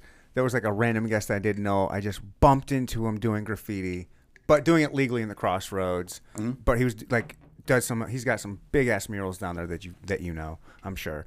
And I was like, dude, I want to have you on my podcast because I wanted to get into that tagging, that graffiti. Like, I wanted to know what it's like hopping fences in the train yard, running from the train bulls or whatever, and doing all that shit. Totally. Like, and he didn't have any of that. He's like, nah, I'm just an artist. I'm like, motherfucker. So there's part of it where it's like, I never got fully into like the full like there's that scene, there's that elevation scene, right? Right. There's essentially the ways that I got taught about it was like you have more of the skateboarding punk rock side of that, mm-hmm. which is kind of where I came into it. You have just literal- no fucks given and Yeah, no just skill. like, oh, we're I'm just gonna be a little exactly. shit. You know, a little bit more like artsy fartsy, if you will. Then you have like the literal like gangbanging shit where they're literally writing messages like telling people who they shot, like, you know, or like, we're taking this over, this is where we're selling, or whatever it is. You know, like there's a whole language with that shit. Then there's also the elevation of that where you have dudes that are out there just doing their vision and putting forth these like massive pieces. Like I also was in like the dudes that I knew from tagging in like San Francisco and stuff like that, and Oakland, kind of had beef with the LA cats. So there was this weird rivalry with like all that. There's all these like different cliques. The dudes that hit trains, way different. Like I've seen some dudes out here where I'm like, oh, I remember that dude. You know what I mean? cool. Like I just saw him like a train going past. Cool. It was crazy, but I never got into that upper echelon of dudes that are like, you know, putting these giant pieces together, and like it. Like I was always just kind of on that fringe. Well, that doesn't sound fun. I want the underbelly. But they like me. You know what I Yeah, mean? They were like, oh yeah, you're fun and you're funny to hang out with, and we can go drinking and stuff. But I mean, like, you see a lot of homosex tagging. I'll tell you that right now. Man. That's what I was. like, Yeah, facts, dude. You see some homeless people doing some gross shit, and you just up on like, you know, in a train tunnel, just ripping something, you know, handing your boy a roller or whatever. And it's that same thing where you're just like, ew. Can I paint over you real Yeah, quick? ooh, gross, man. But we had some Homeless people gotta fuck too. Hey man, no shame in it. Just like that's some grubby sex, bro. I never, really think about that too much. Ugh, Man, yeah, Oh, I mean, that I wouldn't dwell smells. on it too much for sure. I don't want to. Get me off of that. But like, you know, running from the police is the thing I've done in my life. You know what I mean? Like that's just something that comes with the territory of being a Right. shithead. We never really hit a lot of trains. There wasn't a lot of train stuff in Santa Cruz. There was like a couple tracks that ran through there, but like there wasn't a ton of train yards to go hit. Alleys and shit, or what? Yeah, 100%. There were like we did a bunch of stuff in like beach flats. There were some like drinking spots that we'd always go to, roll out there, hit it. There's a lot of beach stuff out there. I mean, just like old foundations and stuff out there. Like, Okay. Because you're on that beach level, Yeah. you just go out there and tag up. There's some like surf spots and stuff out there that are like way, way territorial. I mean, that's a whole different vibe out there too. I don't fuck with the water like that. I ain't about that. You're a mountain guy. Ocean almost killed my ass one time, and I was like, I'm fucking good on you. Waist level. That's where really? we stopped. 100%. I was trying to get up on a surfboard, and the wave came over me, crashed me, flipped me on my head, and I fractured my neck. Oh my god. Yeah, it was Broken not awesome. neck or fracture your head. You got a broken. It wasn't broken like hip. it wasn't a bad break or anything like that. Like, but it was like Still. it was enough to be like, okay, yeah, let's like Never again. fuck this. Like That's right. You said earlier you don't like sports. Yeah, I mean, listen, like sports. Hey, if that's your thing, more power to you. right? Yeah. But like growing up, you know, the dudes I got in fights with all the time were all on the football team and shit. Of course. And you yeah, know, yeah. Jocks being jocks. I didn't even hit 100 pounds till I was in high school. So I was just tall, wow. skinny as shit, and We was doing meth all the time. you know, my she didn't raise us to be like she had a lot of issues with like male energy coming from leaving my dad and shit. And my dad's a lunatic. I want to get that out the way. I understand why my mom left him, because meeting him made me understand more of his shit. But also, like, you know, I also looked at my mom one day and I was like, how the fuck did you end up with this guy? Like, I just don't understand how you are like actually like why you were like, that's a great idea. You know what I mean? Like, Yeah. let's have 2 kids with the guy. I wonder about that. I have a dad. He left my brother and I at a very young age, and it's funny. He's dead now, but he's from Tacoma. No shit. Washington? Yeah. Wild. That's weird, man. Yeah. So get this weird shit. So meet my dad for the first time when I'm 27, ride my motorcycle out here. And my plan before I met my wife, who was just a lady at the time, but when I met her, my plan was, fuck this. I'm out of Seattle. I'm done. I'm moving to fucking Philly. I'm going to ride cool. around and be a fucking degenerate. And I'm just land in Philly, right? I find out my dad grew up right outside Philly. Okay. Wild. He just had a calling to go to Philly. Yeah, and I was just like, I'm going to go Philly, whatever. I've had no calling to go to Tacoma. You ain't missing much. I don't think I am. It's definitely like it's growing now at a pretty high rate. It's one of the most competitive housing markets in the country right now. But it's because Seattle's so ludicrously insane. Like it's so Just pushing expensive people there. out. I mean, like, so me and my wife bought a house within a year of being in KC, right? We got it for $175. That doesn't exist in Seattle. A plot of land is $300,000. Wow. Like the only way to make it, quote unquote, is if I were going to go back to Seattle and I wanted to buy property, it would be like a shared wall condo, and you're still looking like 4.5, 5. Wow. Just to live, you know what I mean? Jeez. And then you got your property taxes on that. That's How do actually, people live out there? They're just rich. I mean, listen, if you 22 and you are getting paid $200,000, $300,000 a year at Amazon because you figured out how to code, or whatever your forte is, if you will, like, yeah, why wouldn't you? But if you're like in the service industry or you're in anything, Yeah, how do those people live? I mean, multiple Barely. jobs, Yeah. lots of scraping, Grinding. I mean, it's that same New York rip. You know what I mean? Like, Yeah. I think what we're learning again through COVID and really kind of honing us in is like, why the fuck are you there? Like, I have a buddy of mine who was at one of the better bars in New York. His rent was $3,000 a month, and he was just, he's from Missouri originally. He goes, fuck this, I'm going back to Missouri. He's like, I'll buy a condo down here, flip it, and I'll do whatever after that. But he's got kids in Seattle, you know what I mean? Like, and he's just on that grind all the time. And it's in New York, you can kind of make it happen. In Seattle, you can make it, like, you can exist in those cities for sure. And you can go out every night of the week. And, like, I knew my bar, one of my bars that I managed for a long time was like the industry bar. So it was like, I go out for dinner, I pay $5. Nice. You know what I mean? Which is great, but it's also like, how is that? How are you? One thing I have a problem with bartending in the restaurant industry is like, no one ever teaches you how to be responsible with money. Like, Oh yeah. like no one. Here's cash. Here's your cash tonight. Exactly. Enjoy it. They go here, and then they promote a party lifestyle. They promote, like, and whatever. I'm not here to tell people how to party, but like open drug usage and shit, like sloppy as shit. Like party how you want to, by all means. That's not my place to tell you. But if I had any of the OGs in my life be like, hey, yo, you can do this to invest your money. You can do this differently. Like, I probably would still be in Seattle with a house taken care of, because everybody else I knew at that point, in where I'm at in my 30s at that point in their life, has are set now. Okay. In Seattle, like bought property, bought a house, in like 2008, 9, 10. Right. They were a little more savvy with their 100%. tips. But I mean, maybe that's also where I was mentally, where I was age wise. Yeah. I was being a Maybe shit. they're like, I'm not with this meth addict. I'm not teaching this guy what to do with money. Well, yeah, I mean, that was after I quit doing the hard stuff when I was 16, almost 17. Okay. So And just a then- few years of it.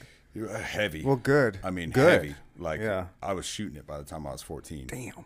God damn. And- Man, that's fucking nuts. Yeah, I mean, hey, I That's like nuts. things. It turns out, and after that, it was just predominantly drinking. I do some like blow-ons. I mean, Coke for me at that point was like drinking a cup of coffee. Right. That's how much like Sure. amphetamine I'd done. Yeah, sure. So for me, it was just like, whatever, man, cool, but I'm not gonna pay for it, right? And I just kept drinking until I was 21, and then figured out I'm being a fucking idiot all the time.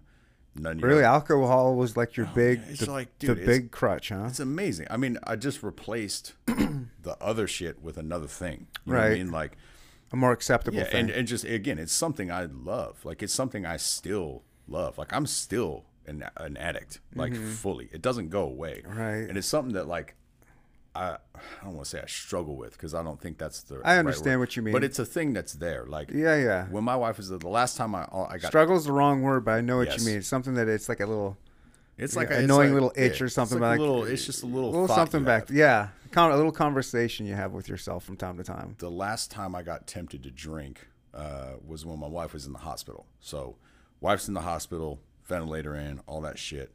Her family's there. My mom's is down in California still. So, if I'm in the hospital, I'm basically by myself until my wife shows up, right? So, I couldn't stay at the hospital because they were just like, hey, her mom's here.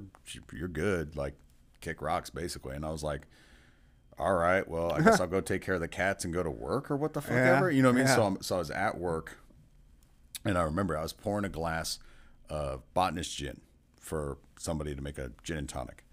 And I poured the glass, put the bottle back, and my gut reaction was my hand went towards my mouth. And luckily I caught myself, didn't drink it. But the difference is, for you being stressed out in that situation, you'd probably be like, man, I want to fucking drink right now. And I would just want to fucking relax, right? There was no thought behind that action. That was just my body's gut movement. That was its only Let's cope with this. its only intention. Yeah, yeah. And I just looked at my buddy was sitting next to me. I go, I almost just fucking drank. And he's like, are you okay? And I'm like, probably not. I need to go outside for a minute. And I went outside, deep breath, analyze what's going on, right? One thing I always tell people that are getting sober or thinking about it is like, it's going to force you to analyze all your bullshit. And if you're not ready to look at yourself under a microscope and adjust those behaviors, then, you know, like you're probably going to keep drinking, or you're probably going to relapse, or you're probably going to do whatever. Because most of that, an addiction is like, you can be predisposed to being an addict for sure. Like that's in my genes for sure.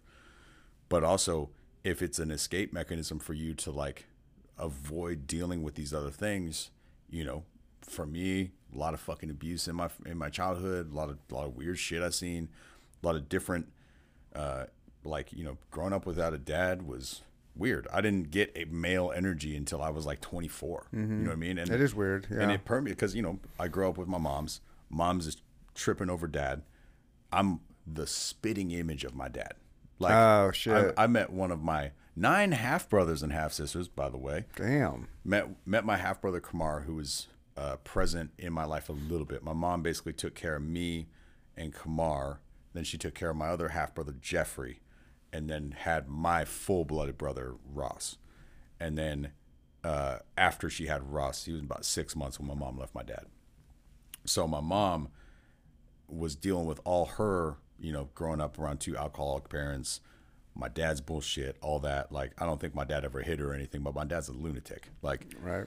my dad goes, oh yeah, I was selling some guns in the 80s, you know, when I was born, right? And I was like, oh, motherfucker was selling like a shitload of guns. Yeah. So like probably not legal. You know what I mean? That's just that's my dad. When he says that, he make it sound like, oh Yeah, it's not a pawn shop that he's shooting. He's selling guns out of. Literally in the living room. You know what I mean? So He's going to a guy with a blanket. oh, dude, 100%. And then he tells me stories. I'm like, yeah, of course that's what you're doing, right? But she was dealing with that. And when you got somebody that reminds you exactly of that person, Right, those dynamics and are probably. you know, she knew one way to interact with that, and that was how she was raised by her parents. I don't consign that behavior for sure, but I also like that's the only way you knew how to deal with it.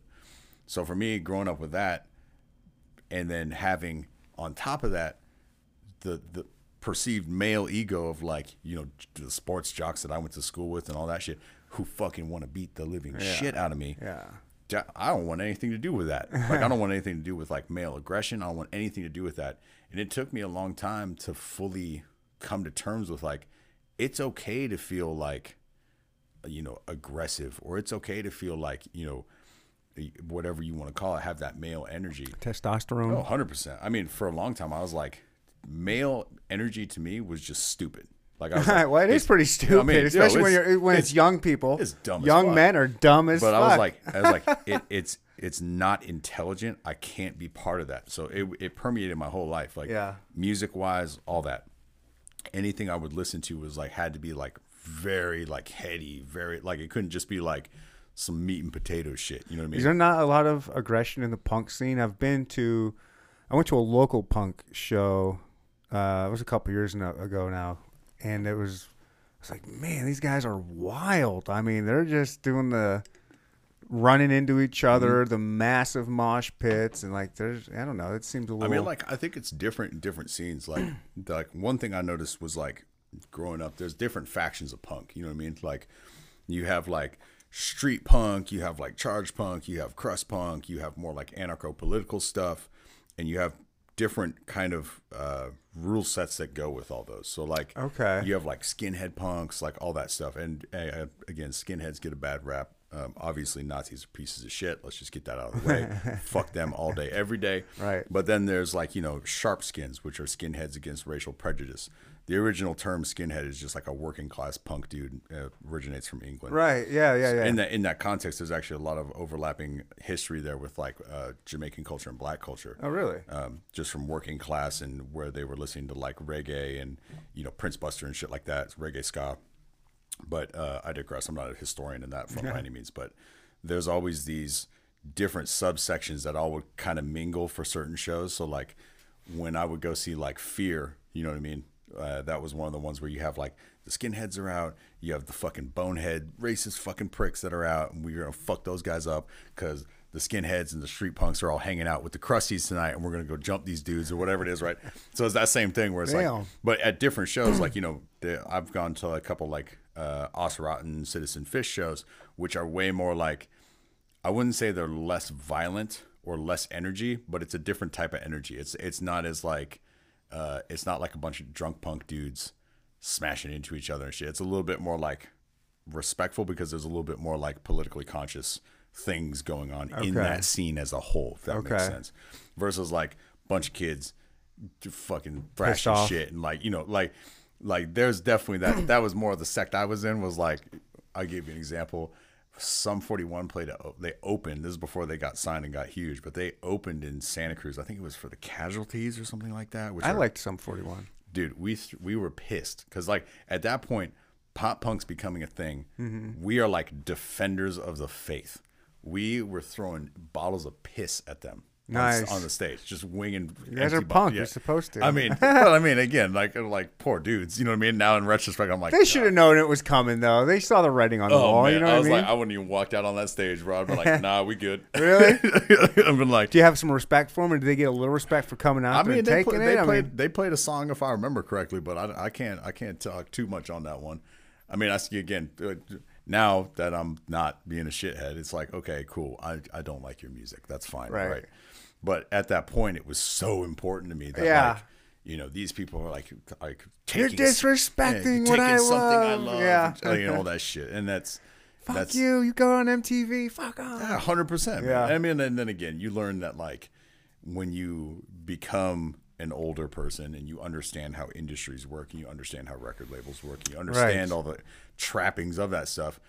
The thing with like punk and hip hop, for that matter of fact, because that was always how I was with hip hop too, is like I still go to the underground. I don't listen to mainstream anything. Like we're so saturated at this point with music that like if you listen to the radio or like what's popping, I'm generally more astounded by that than I am like if you're like, hey, check out this weird guy that you've never heard before or whatever.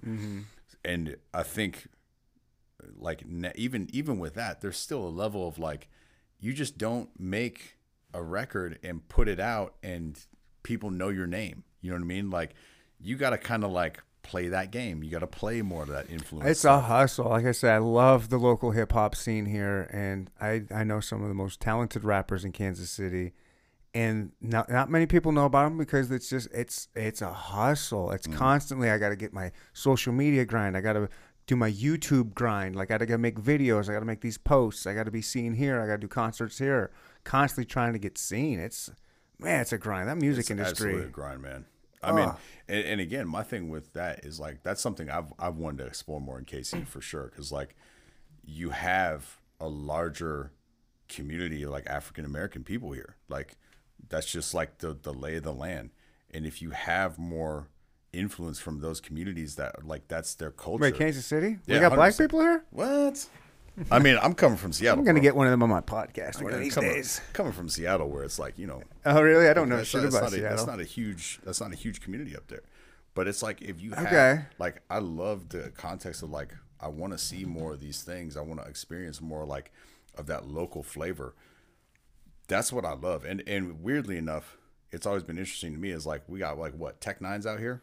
Yeah, Tech Nine's out here. I mean, he's like what, one of the bigger names, maybe Twista, if you want to throw it out there. Twista's from... He's from Memphis, right? I think he's from Houston, isn't he? I don't know. I don't know where Twista's from, to be honest with you. I thought he's a Midwest But I know he's boy. big here because of, him and Tech are both, the speed rappers. Yeah, Tech would be the biggest name. Probably most people here and has a lot of respect, but... That guy bought me a 40 when I was 14.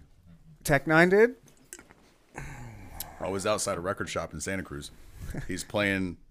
Tech Nine bought you a 40 when you were 14. He was playing. He was playing the Catalyst.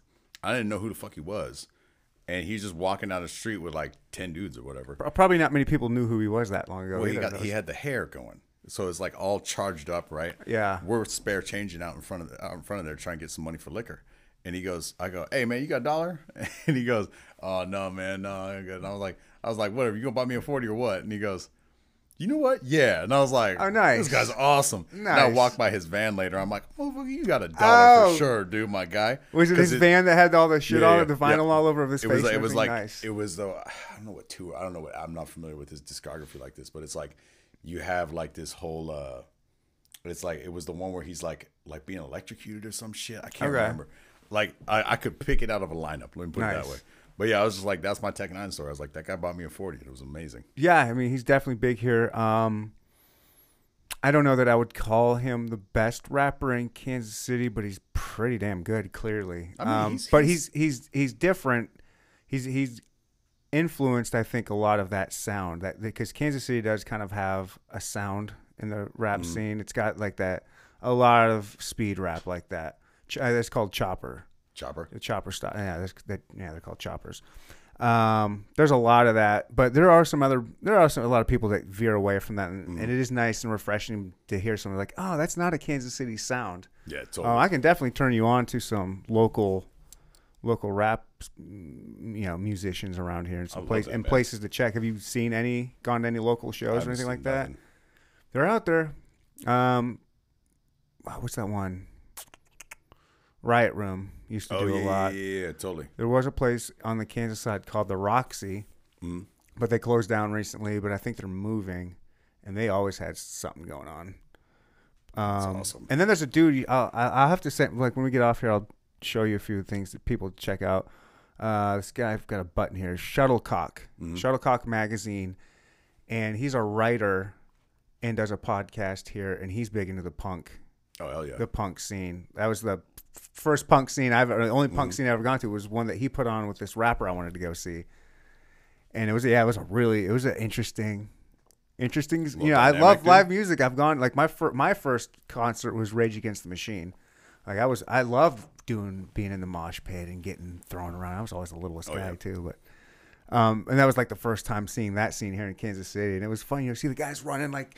Oh, yeah, totally. Doing the moves with their arms, going from one side of the room to the other, trying to bump into people, and they're all pushing each other. So it was a good time. It's funny, man, because like I look at like being on like the underground circuit for a long time. Like, got into punk rock, got into. Were you a musician? I played. I know you played drums. Did you play in a band or anything, or were you just nothing worthwhile? And then when you start getting kicked out, having a drum set's slightly harder than carrying a guitar around. So I just ended up kind of going off into my druggy bullshit.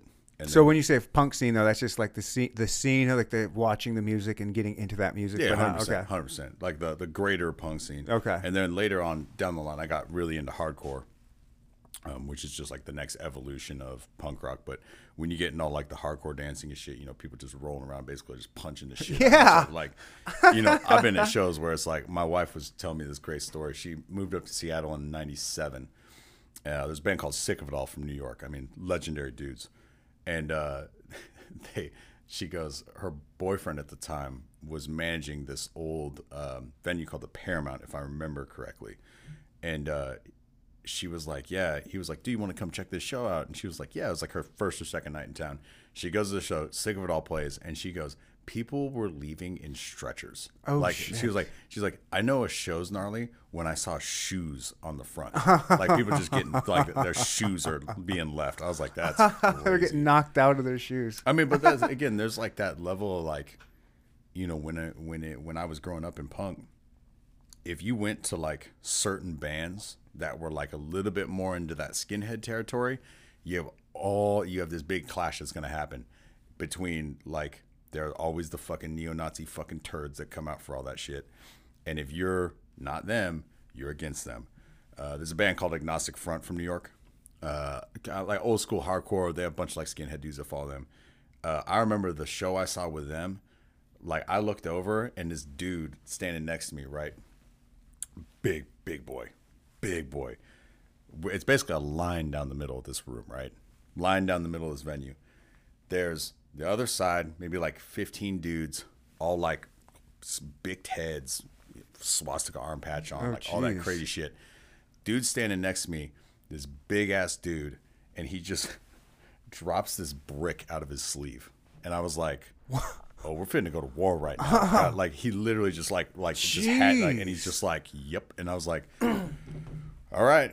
I mean, I always carried a Smiley on me, which is like a fucking chain with a padlock, so you just take it off and swing it like a mace. Jesus Christ! Yeah, I mean, like, dude, this is like.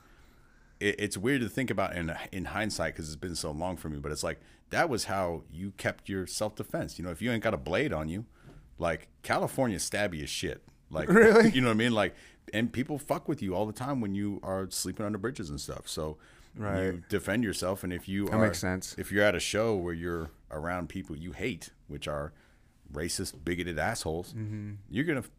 And it's going to go down because they hate you too. 100%. And it's just, you can just see it. You sense the tension, and it's just like, and you're just like, up, all the fucking air goes out. And as soon as that song hits, it was just like, game over. It's crazy. And they keep playing through it. Yeah, didn't give a fuck. They don't give a fuck. This is what they know. They know what's going on. They're New York dudes.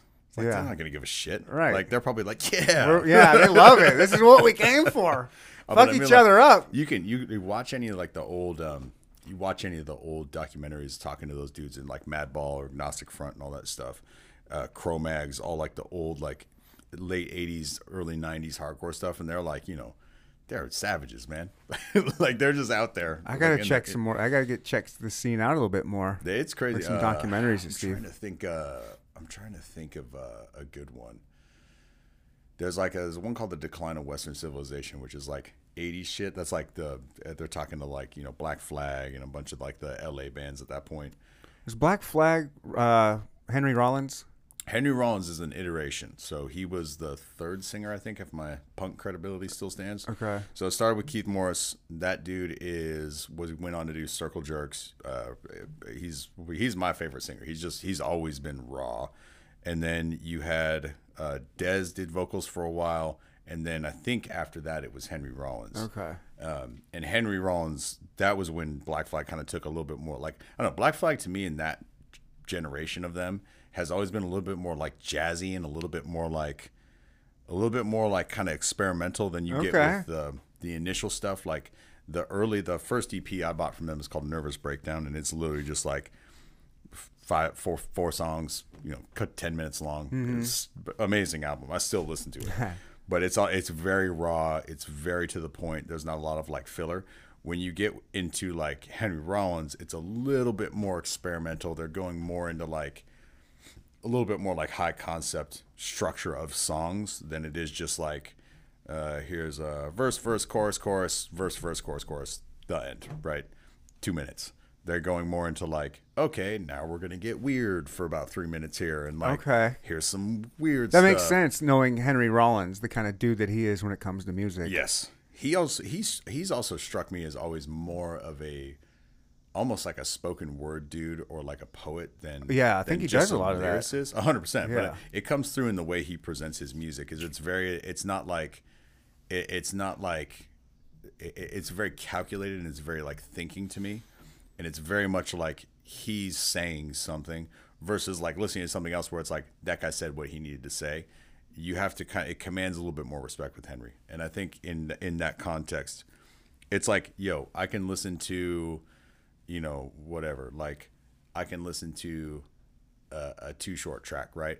Oh, that's my man right like, there. Like Too Short's the shit, but like his shit's pretty. I just listened to Cocktails yesterday, the whole album. 100%. And like you can listen to his album, and you get what you need from it. You get the punchlines, you get everything, right? Yeah. There's no layers. I've been up on this dude called K.A. He's Marcy Projects. Dude is like, if you think like Doom is crazy, this guy makes Doom look like nothing. Okay. He's crazy. His whole like one song from him is just like a whole album of quotables. He's insane, and he just says it like it ain't shit. Like there's a few dudes out there like hanging like that. It's crazy. But I've been up on him, and it's like it's that level of like, I can rock with Too Short. get my fix what I need from that. But if I really want to dig into something, I know where I'm going for it. And that's kind of how, but I got to be in that mood for it. And then there's other times when I'm like, I want a nice little balance. I've been super into Freddie Gibbs for a long time. I've been up on Griselda a lot lately. They've been putting out really good stuff. Jid's another dude that's been out that I've just been like, that dude. JID, His yeah. beat selection is phenomenal. Yeah, I like that dude. And he's got crazy flow too. I mean, it's very Outkast influence. I mean, I think that's just that Atlanta sound for a lot of that. But I mean, his flow and his beat selection is like pretty impeccable. Yeah. And just like he's got like the way he like flip songs and stuff is really cool to me too. Nice. But yeah, there's this other cat called Stove God Cooks. If you want to listen to some, just like he gets weird, man, because it's not like traditional ignorant where you're like, all right, shoot the block up, cool, whatever. But like he'll say some stuff in those songs where I'm just like, that's the coldest thing I've ever heard in my life. And it's over a super minimal beat most of the time. So it's just this like he's his last album was produced by Rock Marciano, who's one of my other favorites. He's just like the smoothest cat on the planet. And Rock found him and was like, oh, we need to put this dude on. And album's fantastic. It was on heavy repeat for a couple weeks. There's this dude out of here, CW the Youngblood, and he's doing a song a day for a year. Oof. He's already, however, I don't know how many days we're into this year, but he's done a song every day. Yeesh. And he doesn't do like, I'm gonna make 7 and then release them every day. Like if he's with his boys hanging out and they're like, yo, you gotta get that song. He's like, oh shit, we gotta go do that song real quick. He does it every fucking day. Is he producing his own shit? I mean, he's got it at that point, right? You know what? I don't think he is. He's not a producer. That's expensive. That's what that is. I didn't even think about that. That's expensive. And he's got and they're not. He's got just so many bars that he does it every day, and some of the shit he says is just some of the coldest shit. And he just drops it, like, just like, I don't know. It's just, I love that shit. People that have that much that they can work with, like that kind of skill, that amount of those bars, that amount of bars, that amount of punchlines and concepts, man. Like all of this. It's just, I mean, that's the art form of it. You know what I mean? Mm-hmm. Like the beauty of that is like the wordsmithing of that is how you need to look at those things. And like, I think it's easy to discount a lot of music as being like, bullshit or whatever mainstream media wants to paint that stuff as. But for me, it's like, like one of my other, a common person I know in Seattle one time was like, when I was younger, was like, I don't know why you like rap. It's blah, blah, blah. And I was like, you fucking say that. You're not that funny or that smart or that witty. Mm-hmm. Like, and whatever, maybe like, maybe it doesn't speak to you like that, but like putting those words together and like, formulating this whole plan and it's poetry. And, yeah, 100%. And if you're arranging that in a song, that's just as complicated as composing a song if you look at it in that context. Mm-hmm. And like, you look at, and again, punk rock and hip hop being from kind of the same background of like, hey, well, we're broke, we can't really afford these instruments. Yeah. You got drums? Yeah, they're shit. Okay, cool. Let's just scream into this microphone. And then on the other side of that, you have like a bunch of dudes like, hey, we ain't got no money. We got these turntables though. Okay, hey, I'm just gonna rap over this. You know what I mean? Or I'm gonna say some words over this. Like both those things come from poverty. And like when you look at it, it's like the struggle that comes from that also is the thing that inspires people and it gives them that escape route and lets them be, the kind of John Bonham or whatever you want for a day. But because of that, you also get these amazing lyrical beasts that come out. You get like Scarface, you get Biggie Smalls, you get Tupac, you get, further down the line, you get Mos Def or Yazin Bey as he's going by now, or like whatever it is, like you have all these like crazy things. Now, again, there's always that mainstream content. Right. And I think... And there's some good mainstream content. Yeah, I'm not mad at some of it. Like I like a lot of it. I rock with some of it. Yeah. But like, when you start looking at that, now we're talking about the machine. Yes. Less artist focused. Yes. Like I know people love Drake. I know. I'm not about it. And like whatever, that's fine. I don't have to. I don't get it. I don't get it either. But don't when you get into that, it's like, bro, that guy's got people that look at his lyrics that maybe, influence how he's writing them and stuff. Like, and it's meant to like do numbers because he's now he's now. Oh yeah, you know what I mean? He's a machine. It's crazy. Yep, he's just somebody's money machine. It's nuts. Like, I mean, yo, get paid. No fault. Yeah, no get shame, paid. Be you know the what I mean? richest, most famous rapper out there. Get yours. But like, yeah, I got. He's not here today, but my guy that runs my camera is usually here. Charles. He's a local hip hop artist, and I was just asking. We were talking about some local albums that were coming out, and he's like, "Yo, that Drake one's coming out soon." I was like, "Wait a minute, you're into that?" He goes, "Oh, that's my favorite." He goes, "When it drops, I'm gonna listen to that for like a month straight." I'm like. You're like, no idea. All right, bro. I was all right, man. I didn't know you rocked with the Degrassi actor quite like that. But go on. Hey, yo, like I'll say this. I get it. I'll say this about Drake. That guy has the way he moves is like he's got good beat selection, but he has an in-house producer that understands what he sounds good over. Like, and this is the thing that I've learned is like he's got people writing amazing, man, the perfect lyrics for him. The days of Wu-Tang. And being like a pretty much an entity that runs itself to a certain degree. I mean, like they had their A&Rs and their record label heads and all that stuff. But being able to like function and have a producer that was just about your squad, those are gone. We're now in business. Yeah, if you're trying to escape the stratosphere. 100%. Yeah. But if you have a producer in house because you're bankrolling him and he can just make you what you sound good on. You're going to write hit after hit. You know what I mean? And it's evident. That's how Drake rolls. And it's not a bad thing at all. But it's like, is that really what gets my blood going? Right. Not really. But like, again, I'm a kind of a contrarian dude like that. So I'm not really out about that. Now, if you want something that you can dance with your girl to, fuck yeah, hit it. Right. Jake probably got a lane for you, for sure. Yeah, for sure. But like, I'm gonna listen to this little bit more hard body shit. Yep. Like, always. That's yep. I want to hear C-Dub talk about cooking it up in the kitchen and shooting his baby mama. Yeah. You know what I mean? In a poetic way. It's ignorant as shit, bro. I mean, again, it's like, like I've never been fully in that life, but I can identify with it partway.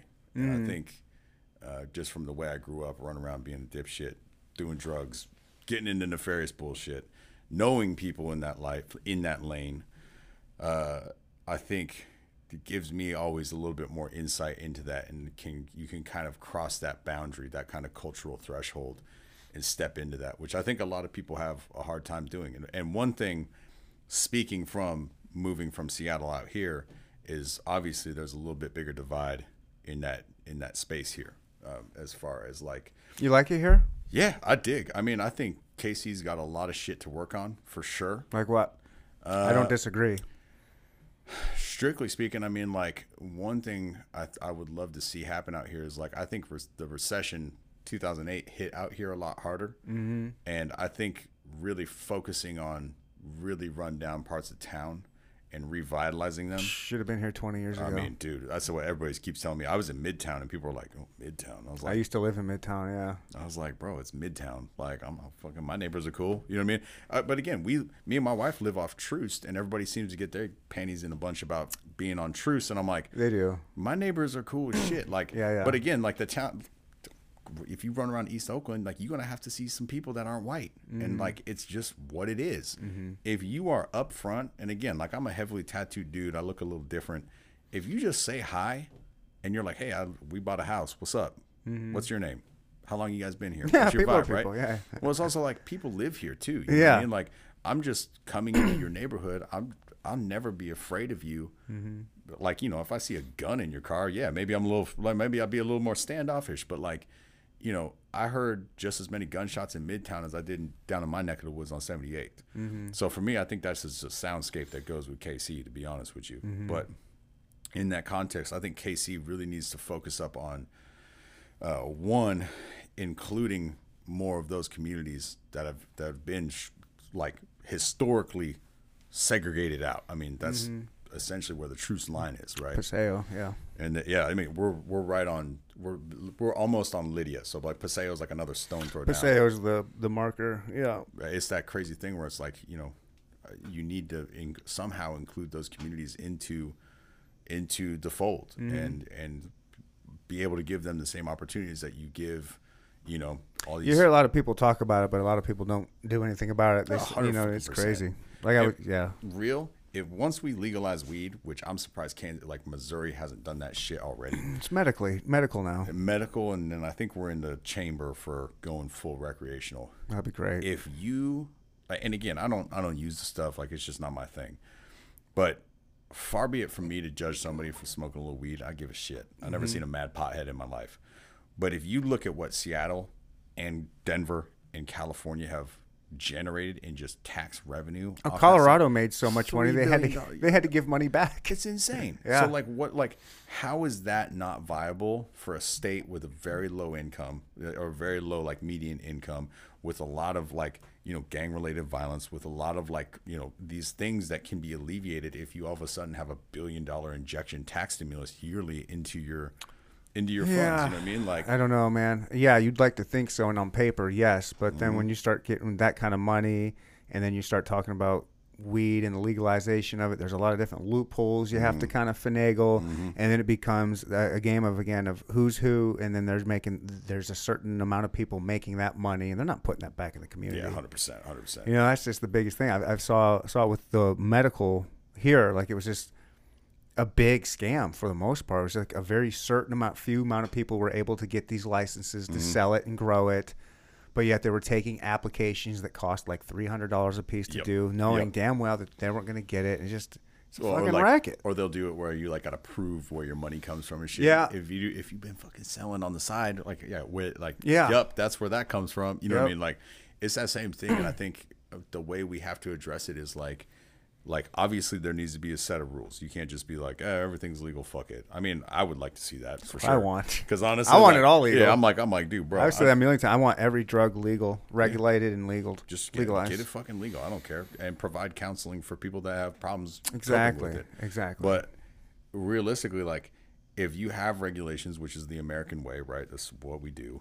If you have regulations, how do you include everybody in there so that it's approachable for everybody? Because that's essentially the same with like alcohol production and stuff like that too. Like throughout the years, it's like, oh, we want to hit you with you can go legal for a price. Yeah. And it's like, how did you get your money? Oh yeah. All that shit. Like, the government's a dirty bitch. Oh, 100%. When it comes to this shit, when me and my wife bought our house, right?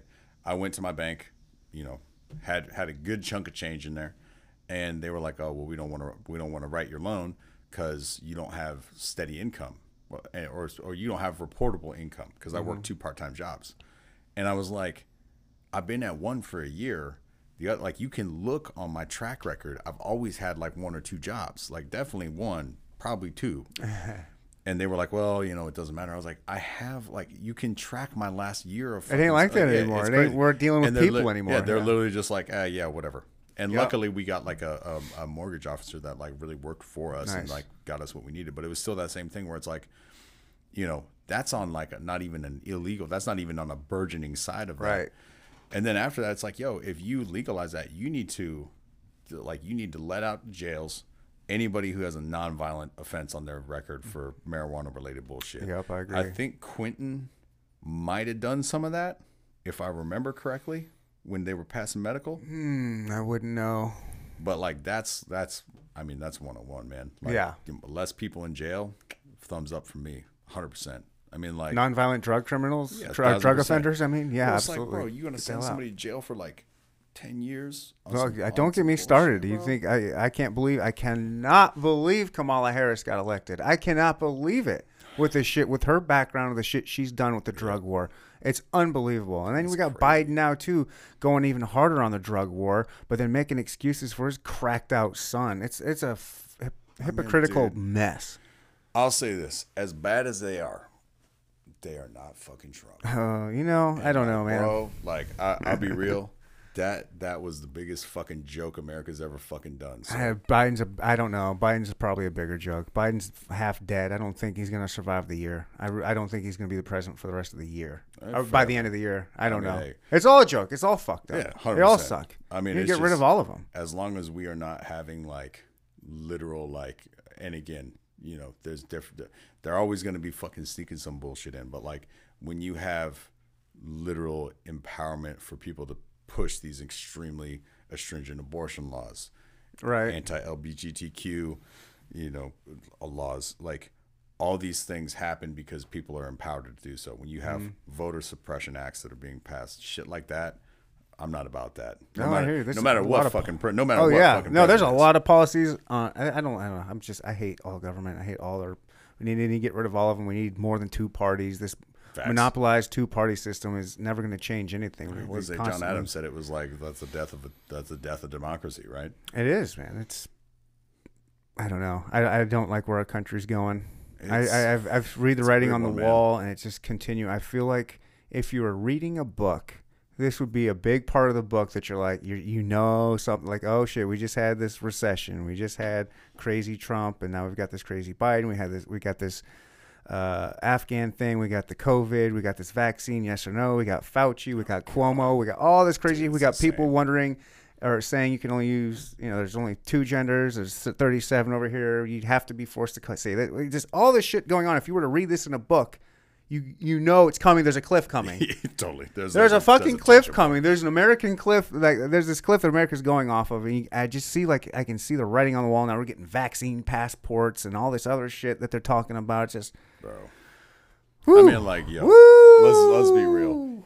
If you can't get a fucking shot in the arm, I'm kind of done talking to people at this point about it. Yeah. You know what I mean? Like coming from somebody who was, like, I've worked in the service industry for 12 years. Mm-hmm. Like, it's a rough industry a lot of the time. Yeah, I did it for years. I don't get fucking breaks. Who the fuck are these people that get breaks? Like, I used to work 12 hours straight rip. If you smoke, you get a break. Mm-hmm. You know what I mean? Like, yesterday I did 11 hours straight, and which is great. Made a bunch of money, but like that's the context we live in. If you have a cold, you just show the fuck up. That's the American way, right? The fact that you can put somebody's life at risk now with this disease because you want to go have a fucking drink is insane to me. And having to work through that at severely reduced pay, because we ain't fucking crushing the numbers like we used to. Yeah. Was crazy. Like, and I got COVID. It was fucking trash. I had a fever of 104 for 5 days. Felt like I got hit by an automobile. Really? Like, it got you good, huh? Yeah, got bad. But my wife is high risk. So the whole time we had to wear masks in the house. Like, luckily she went and got her vaccine. I was supposed to get it 3 days before I got COVID. Irony. And it was that same thing where it was just like, bro, if you want to get back to normal, whatever the fuck that means to you, just that, like, there's an answer. Like, you don't have to agree with it, but if you were born in a hospital and you went to public fucking schools, you already got vaccinated and like you're fine. Well, I guess theoretically, right? Yeah. It's that same thing where it's just sure. Like, there's definitely, I mean, there's arguments for against. There's arguments for being pro-choice on it. I mean, there's arguments because you can still pass it if you get the vaccine. You can still pass 100%. So it's not. I don't know. It doesn't seem like it's not. Vaccine doesn't cure. It doesn't cure it. That's not what I'm saying at all. Right. But if you are like, and again, it's your fucking choice. You can do whatever the fuck you want. I mean, there's people that are holistic, whatnots. Right. I mean, fucking do what you want, right? But realistically, if you're not willing to get that at this point, and you are actively going out of your way to, not get it, which is pretty much what you have to be doing at this point.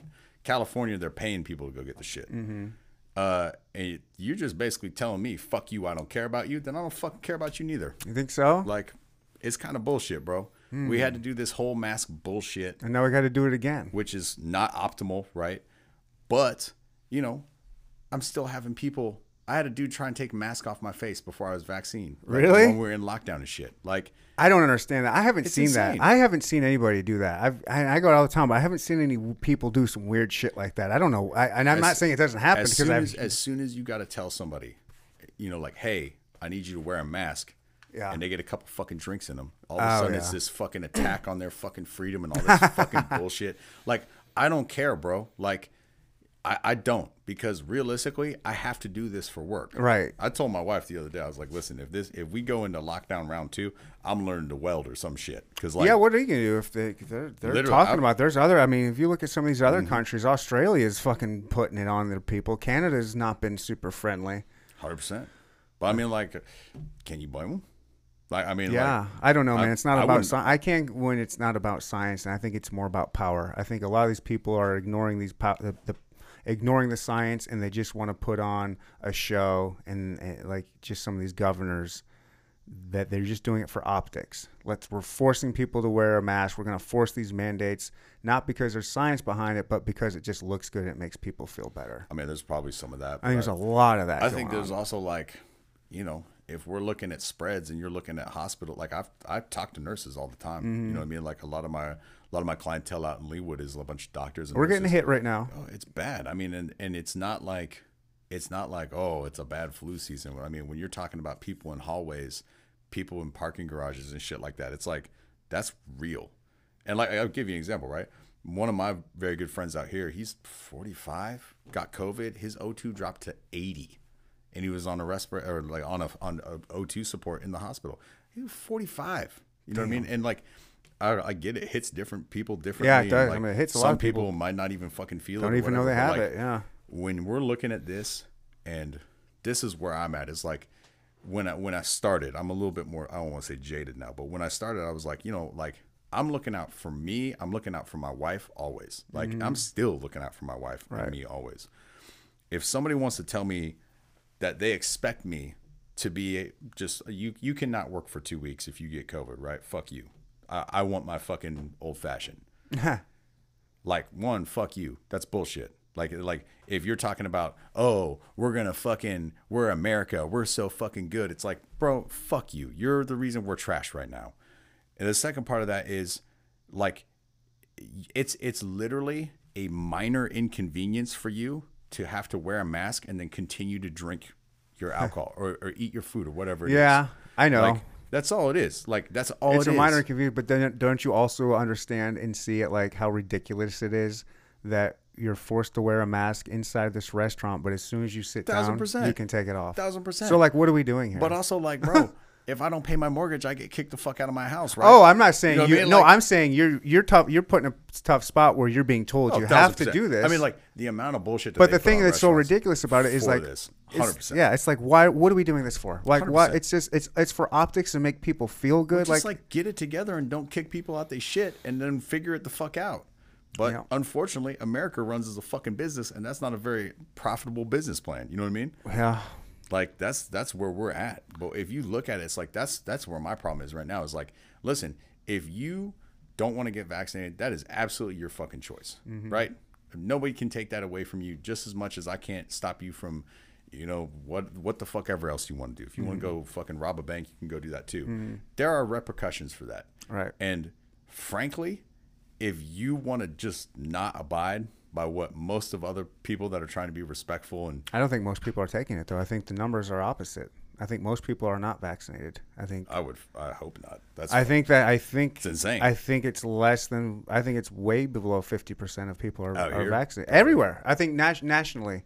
I think I could be wrong. I haven't looked at the numbers in a few weeks, but I want to say it was like lower 40s, maybe upper 30%. Somebody asked me about it, right? And they were like, well, don't you have any worries about it? I was like, bro, I've done drugs. I do not fucking care about a vaccine, dude. Right. Like, I just don't. And whatever, maybe I believe in science or whatever the fuck that means. Doesn't matter to me. My context is I have to deal with the public for my job. Yeah. That is what I do. Me taking every precaution I can to make sure I'm not fucking dying in the fucking wind or I'm not able to take care of me and my wife because that's my prerogative is what I'm going to do. And, if you don't want to do that, that's fucking fine. You don't have to.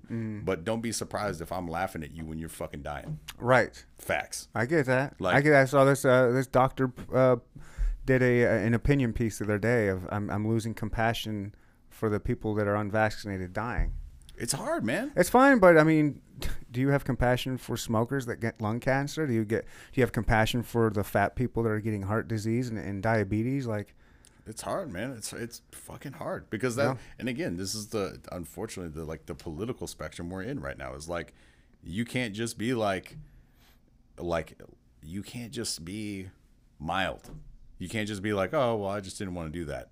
It's like, it's like, at no point should have a vaccine become a political fucking hot point. Like, it should have just been like, yeah, it should have been like, oh man, that's kind of a miracle of science. Maybe sort of. Yeah. I mean, yeah, it shouldn't be political, but it certainly is. But it was made political. I mean, the media's made it political. They need clickbait. They need sensationalism. They need fear. So I think all of that has been ramped up so much that it's become political. You know, I think Trump broke a lot of people's brains.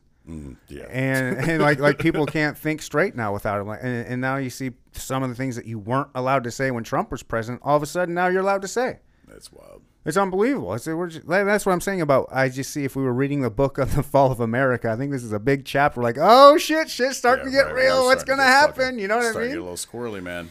Yeah. I don't know. It's crazy. I definitely, I generally tend not to get crazy political with most of my stuff because like I bartend. Like I'm not trying to have a political conversation. Right. You got to make drinks. You can't have a 40-minute conversation. Dump alcohol on top of that. You see what happens. But it's like, yo, man. Like, listen, I operate on respect always. Right. If you want to be respectful towards me, then there's a set of parameters. Like unfortunately, that's how we have evolved into our world right now. Mm-hmm. It's not like I can just be like, oh yeah, whatever, dude, it's cool. Like, give me all the COVID, it'll be super tight, whatever. It's like we're seeing breakthrough cases, we're seeing all this bullshit, and it's like, listen, again, if you want to go, whatever. Again, I don't like saying back to normal because back to normal, we still have plenty of problems to deal with then. It wasn't like we were living in this ideal society. I just think they mean no masks and living life normal. And just like doing whatever. Not acting like everybody's a goddamn disease. I mean, that's how we're acting now. I think we're all acting like everybody's sick.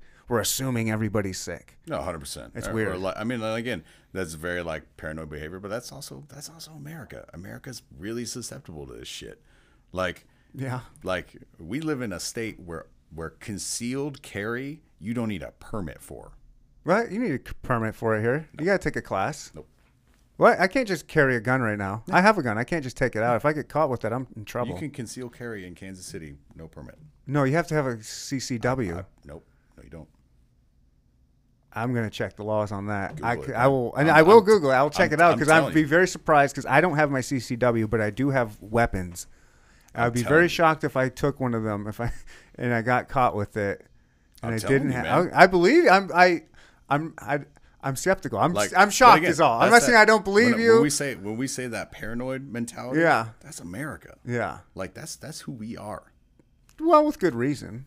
I mean, in some contexts, yeah, but like that's what happens when you build it the way it's built. You know what I mean? Like it's an experiment. It's a weird one, man. It's a weird one, but it's a pretty good one. I mean, I still adhere by I think America should have been about 4 separate countries. We just didn't get the memo that like giant mountains mean it's a border, generally speaking. Yeah, rivers and borders.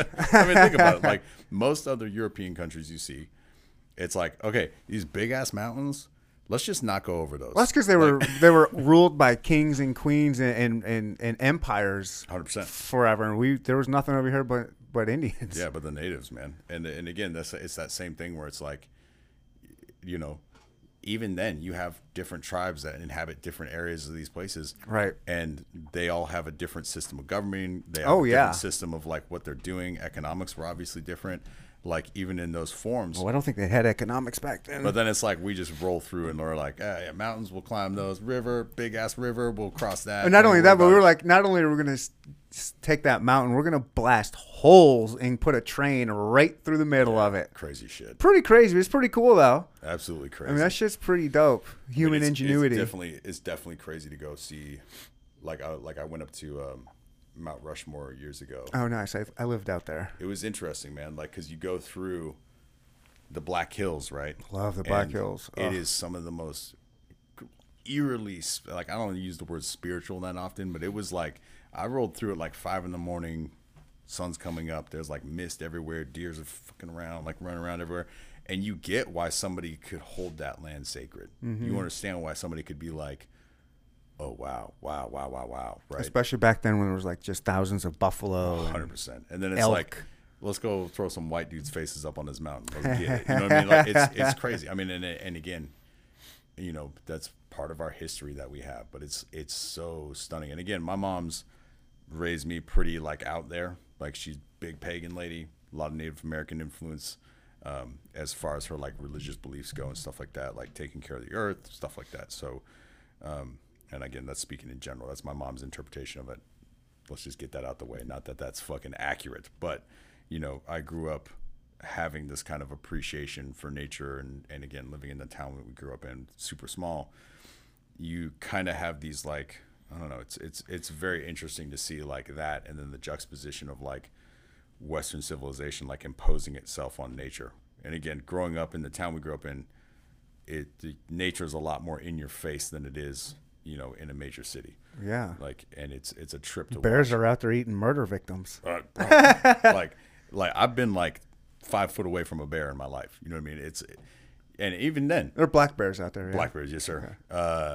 It is crazy. Bears are intense. Like if you just smell a bear, I know that sounds weird, but if you smell a wild animal, it is so crazy. And a bear is so like just the presence of a bear, the way the sun hits its fur, the way it smells, the way it just like the way it's like smells and sees and moves is like, it's crazy. I mean, I'd love to see a bear. I love hunting. I'm a big bow hunter, and I've never seen a bear before. I think that'd be really cool. It's wild, dude. I mean, like, and again, we had to like bear proof all of our trash cans up there because it was like, Yeah. they'll literally just roll in, rip shit apart. But it's like, it's intense, man. And again, my family, a lot of hunters in my family. My grandfather hunted. You see a full grown deer laid out, you know, whitetail. Yeah, that's a huge animal. And again, if you don't grow up seeing that, and you just see it on the television, or you see it, you know, whatever, driving out in the country, and it's, you know, a couple 100 yards off or whatever, it's a very different experience than seeing something face to face, for sure. It's pretty wild. Yeah. I love it. I love nature. I love hunting. I love all that stuff. Well, I know you got to get to work. Yes, sir. We could probably keep going for another however long. This was a lot of fun, Curtis. Hey, dude, I really absolutely appreciate my pleasure, you man. coming and do this for me. We barely even got to talk about anything what you do. You're just a badass bartender here in Kansas City, as far as I can tell. Always, man. Working at some of the most prestigious bars here. I'll do a little shameless plug. Yeah, do a quick. shameless plug, So, and we'll get out of here. I'm the director of the Parlor at Monarch. That's our private room in the back. If you ever want to come spend a whole bunch of money, I got a couple $6,000 bottles back there. We're trying to elevate how people drink concept contextually of an experience of what a bar is. Private rooms are supposed to be the pinnacle, so I'm trying to be the pinnacle. Again, I concentrate on spirits. That's kind of my forte, if you will. I really like focusing up on what we're using, why we're using it, who's making it, like how are they making it, versus a lot of what mainstream bartending is, which is just like, here, this cocktail tastes good, here, it's to you. I want to slow it down. I want you to take a little bit more time to respect what's going on, respect the art of me and the craft of the spirit we're using. If you have something that's a 35-year-old Scotch whiskey in your hand, it's not the same as slam on back, you know, a Jack and Coke, Jack Daniels, you know what I mean, or whatever your poison is, right? But I work there. I also work over at Verdigris, which is on the Leawood side. I just bartend over there. My duties are a little less, but always a boss in my own right. We just do a little bit more casual, laid-back atmosphere than Monarch and the Parlor. But we try and keep it beautiful cocktails, excellent execution, all that stuff. I mean, the core tenets of bartending: be hospitable, have fun, make people have a good time. One of my favorite drinks is an old fashioned, and you made one of the best old fashions I ever had. Facts. And then the first time I met you, you were talking about scotch, and I was like, I don't really like scotch, it's too peaty, whatever. I was like, hold on, that's what everybody says, but I got something for you. And then you laid some Lafroy, not Lafroy, Dollamore, I think. It was. Yeah, Dollamore. And I was like, oh my God, I do like scotch now. Like, it's so good. How do you go from, I mean, you're sober, you're not drinking this shit. How do you know what's tasting good and how, like, is it just. So I'll still taste and spit. Okay, I was going to ask. Okay. So, I mean, and again, everybody's own, like with addiction, everybody's is different. So your comfort level is going to be different too. I, early on in my quitting of drinking, I didn't go to bars for maybe like 6 months just because I wasn't comfortable. And, all my friends still drank, going out, partying, having fun. And I got to a point with them where I was like, listen, am I going to cut these people out of my life because I'm not comfortable around them? They've been ride or die for 10 years. And then I figured, no, they're not the ones that get chased by the police, go to fucking jail, try and fight people and pull a knife out and shit. Like, they're not those people. Like, they go out, have some drinks, and then maybe they got in a fight with their girlfriend. It's rocky for a day or two, whatever. Like, that's normal behavior. So if you're gonna be with them, you need to figure out how to be with them and how to be comfortable in those situations. And that's when I learned, you can leave if everybody's too drunk. Just peace out. You don't got to stay. There's no like what is that, FOMO or whatever they call it, like fear of missing out. Dude, you don't have to have that. So part of that, after I got to a certain comfortability with that, was, oh, I really love this stuff. Like I love whiskey. Like not only do I love being drunk, because realistically, if I could be drunk right now and have no repercussions, bring it on. That would be nice. But unfortunately for me, that's not an option. Right. So how do I appreciate it? And really, once I got more into like the craft side of cocktailing, because for a long time I was just doing dive bars, clubs. Like, you want 85 vodka sodas? Boom, I got you. Let's go. But when I started getting more into like the craft side of it, where you start tasting more Amaros, you start tasting the single malts, you start tasting more bourbons. Bourbon's where I started, and then just it morphed into this very hard obsession with single malt.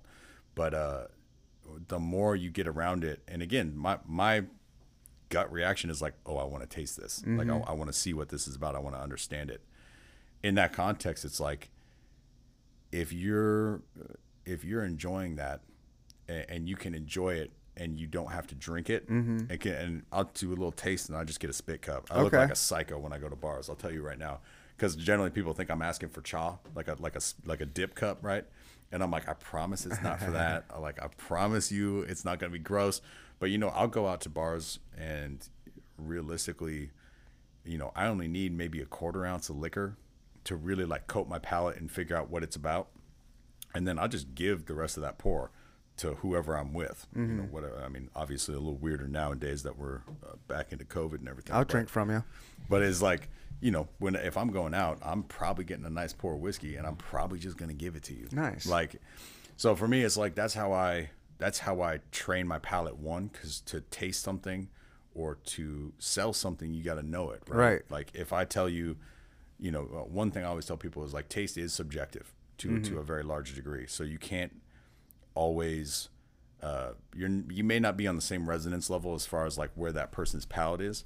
But if you can understand where their palate is, you can bring them to a better understanding of something that they may not have an idea of. And that's with anything in life. I mean, that's bringing something down to making it understandable to a level.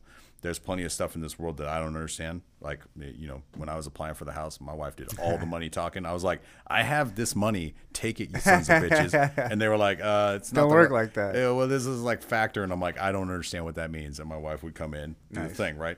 So for me, it's that same level where it's like, plenty of people know what bourbon tastes like. I always say this. Bourbon is liking rock and roll, right? Like, I just like listening to rock and roll. And Scotch, or single malt as a whole, more predominantly Scotch in this case, is liking specifically the Rolling Stones, or specifically Jimi Hendrix, because it itches that scratch that you like about it. It's more about you liking that distillery than it is liking a style. And that's the beautiful part of Scotch. It's way more expressive of a style of spirit than bourbon is. And whatever, bourbon people probably get mad that I said that. I don't really care.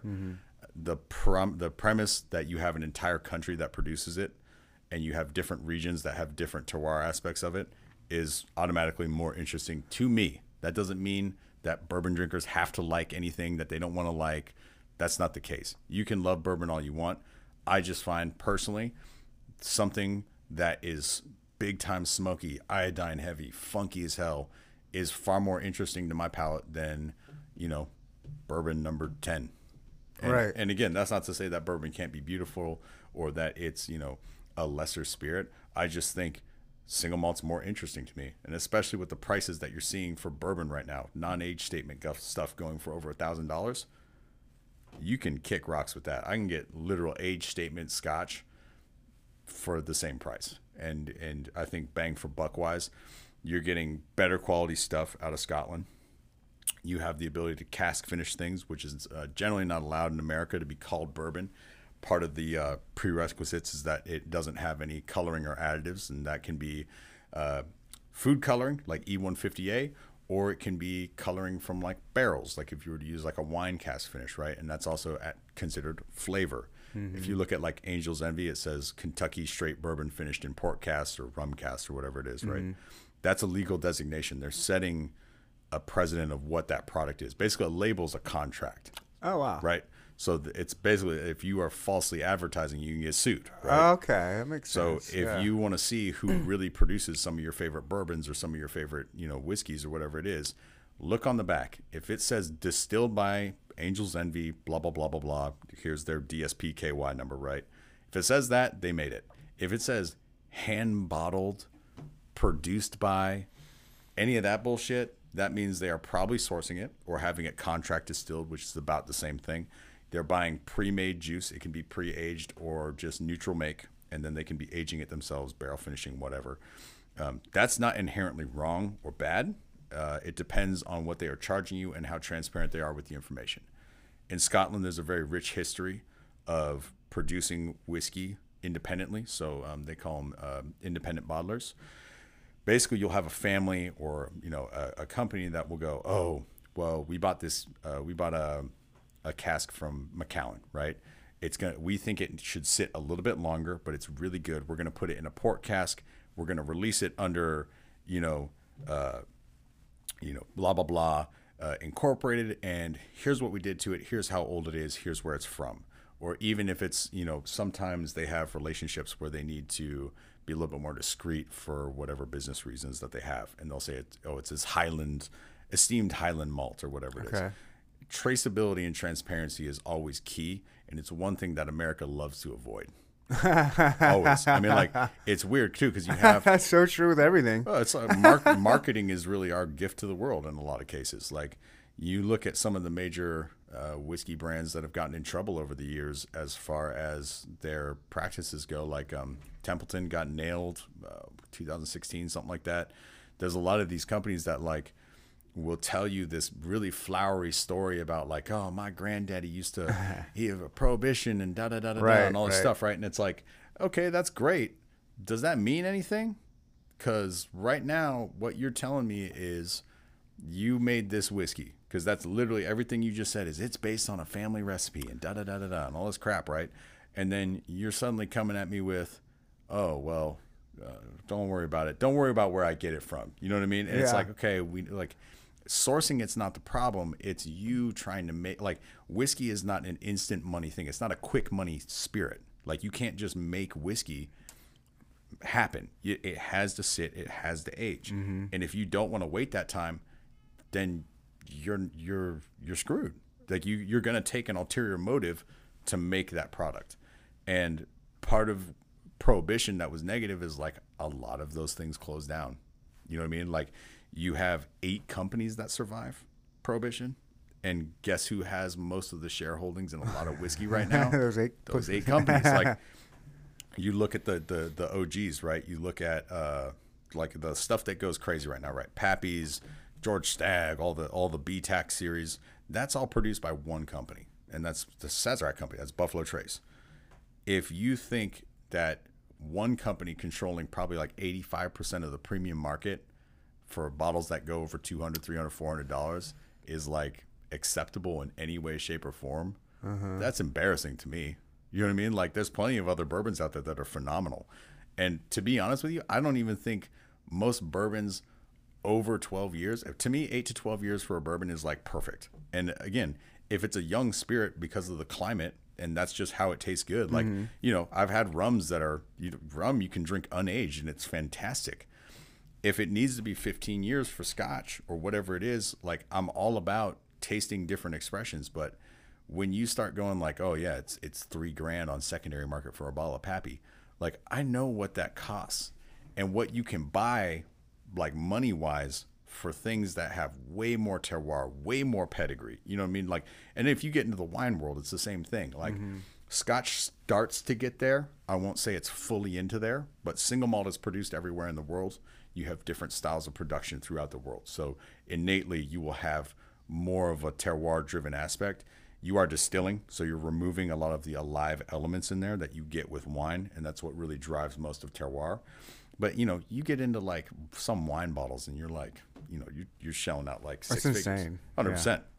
But I mean, again, with some of the Scotch distilleries, because they have that pedigree, because they've been distilling for so long, because they didn't have as strict a form of prohibition, they basically had an excise tax law. But because you have the right kind of political climate to thrive in, right? Wow.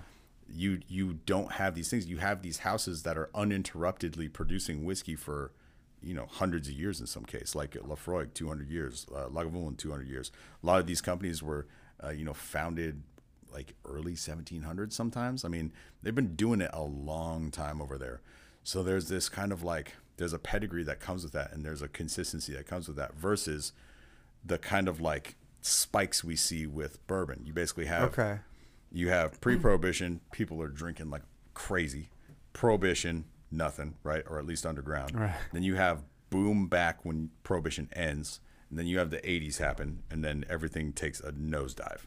And then you have the 90s. Why? Cocaine? Well, think about like the people that were drinking in the 80s didn't want to drink what Dad was drinking. And what Dad was drinking was bourbon. So you basically have this rejection of tradition into this new sense. That's when you start to have high fructose corn syrup introduced into everything. Before that, you still have pretty much like a lot of fresh fruit, fresh juices in bars. But once people start going, oh, well, there's this like shelf-stable commodity that you can just hold. It's called sour mix. Like late 70s, you start to see that shifting in. But once you see all that, you start having people that are like, well, I don't want to drink bourbon. I want to drink flavored vodka. I mean, that's when flavored vodka takes off. You have all these crazy drinks like, Long Island's and Harvey Wallbangers and all these like getting sweeter and away from the spirit more. And in the context of that, it makes sense. Like that was the 80s is insane, right? Yeah. Like, I mean, I was born in the 80s and it seems insane from the viewpoint I have, right? But through the 90s, I remember Zima commercials like, I do too, yeah. Swordfish in an alley, whoa, crazy, right? So it's that same thing where it's like you have this rejection of that. You have the rejection of tradition still coming through the 90s, drinking, like that's what this hard seltzer shit bothers me. It's truly and all that. Remember this shit, but it's that same thing where it's like you're rejecting this kind of like, oh well, this is what the old people drink scotch, and like I think we're trying to break down a lot of those barriers of like bourbon shouldn't just be a rich old guy club. There's plenty of Black history in there that goes with all the production methods because that's who was involved with it. Same with Scotch, like a buddy of mine is one of the ambassadors for Ardbeg, and I think he's the only Black Scotch ambassador right now. There's a local lady named Tracy Franklin, pardon me, that was the ambassador for Glenfiddich for a long time. Oh, nice. Making sure that you like, and again, it's like you have to have full context for all this stuff, but people should be passionate about what they want to be passionate about for sure. And understanding the history that goes behind all these spirits is absolutely necessary. Like to me, you can't have just this like weird, well, everybody just drinks vodka now. Oh, everybody drinks vodka because vodka didn't hit the U.S. market till 1954.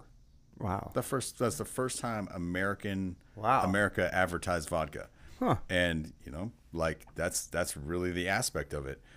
You have rich histories with all these other things. America used to produce a ton of rum back in the day, ton of apple brandy, and really distilling, when you break it down, is a conversion of basically it's a transference of energy, right? You're transmuting something that is spoilable into something that is stable, right? Because I mean, essentially, if you have good cork integrity, like no oxidation, and you're not in like big heat fluctuations or direct sunlight, you can store alcohol spirits forever. Like, I mean, that's why you see some of these bottles that come out, like that'll go for like crazy numbers. Whoa. But versus wine, where you're fighting the natural turning of wine into vinegar. Right. You're trying to catch it at this lightning point where it's perfect, right? And it's still alive. It still has active yeast cultures and all that stuff.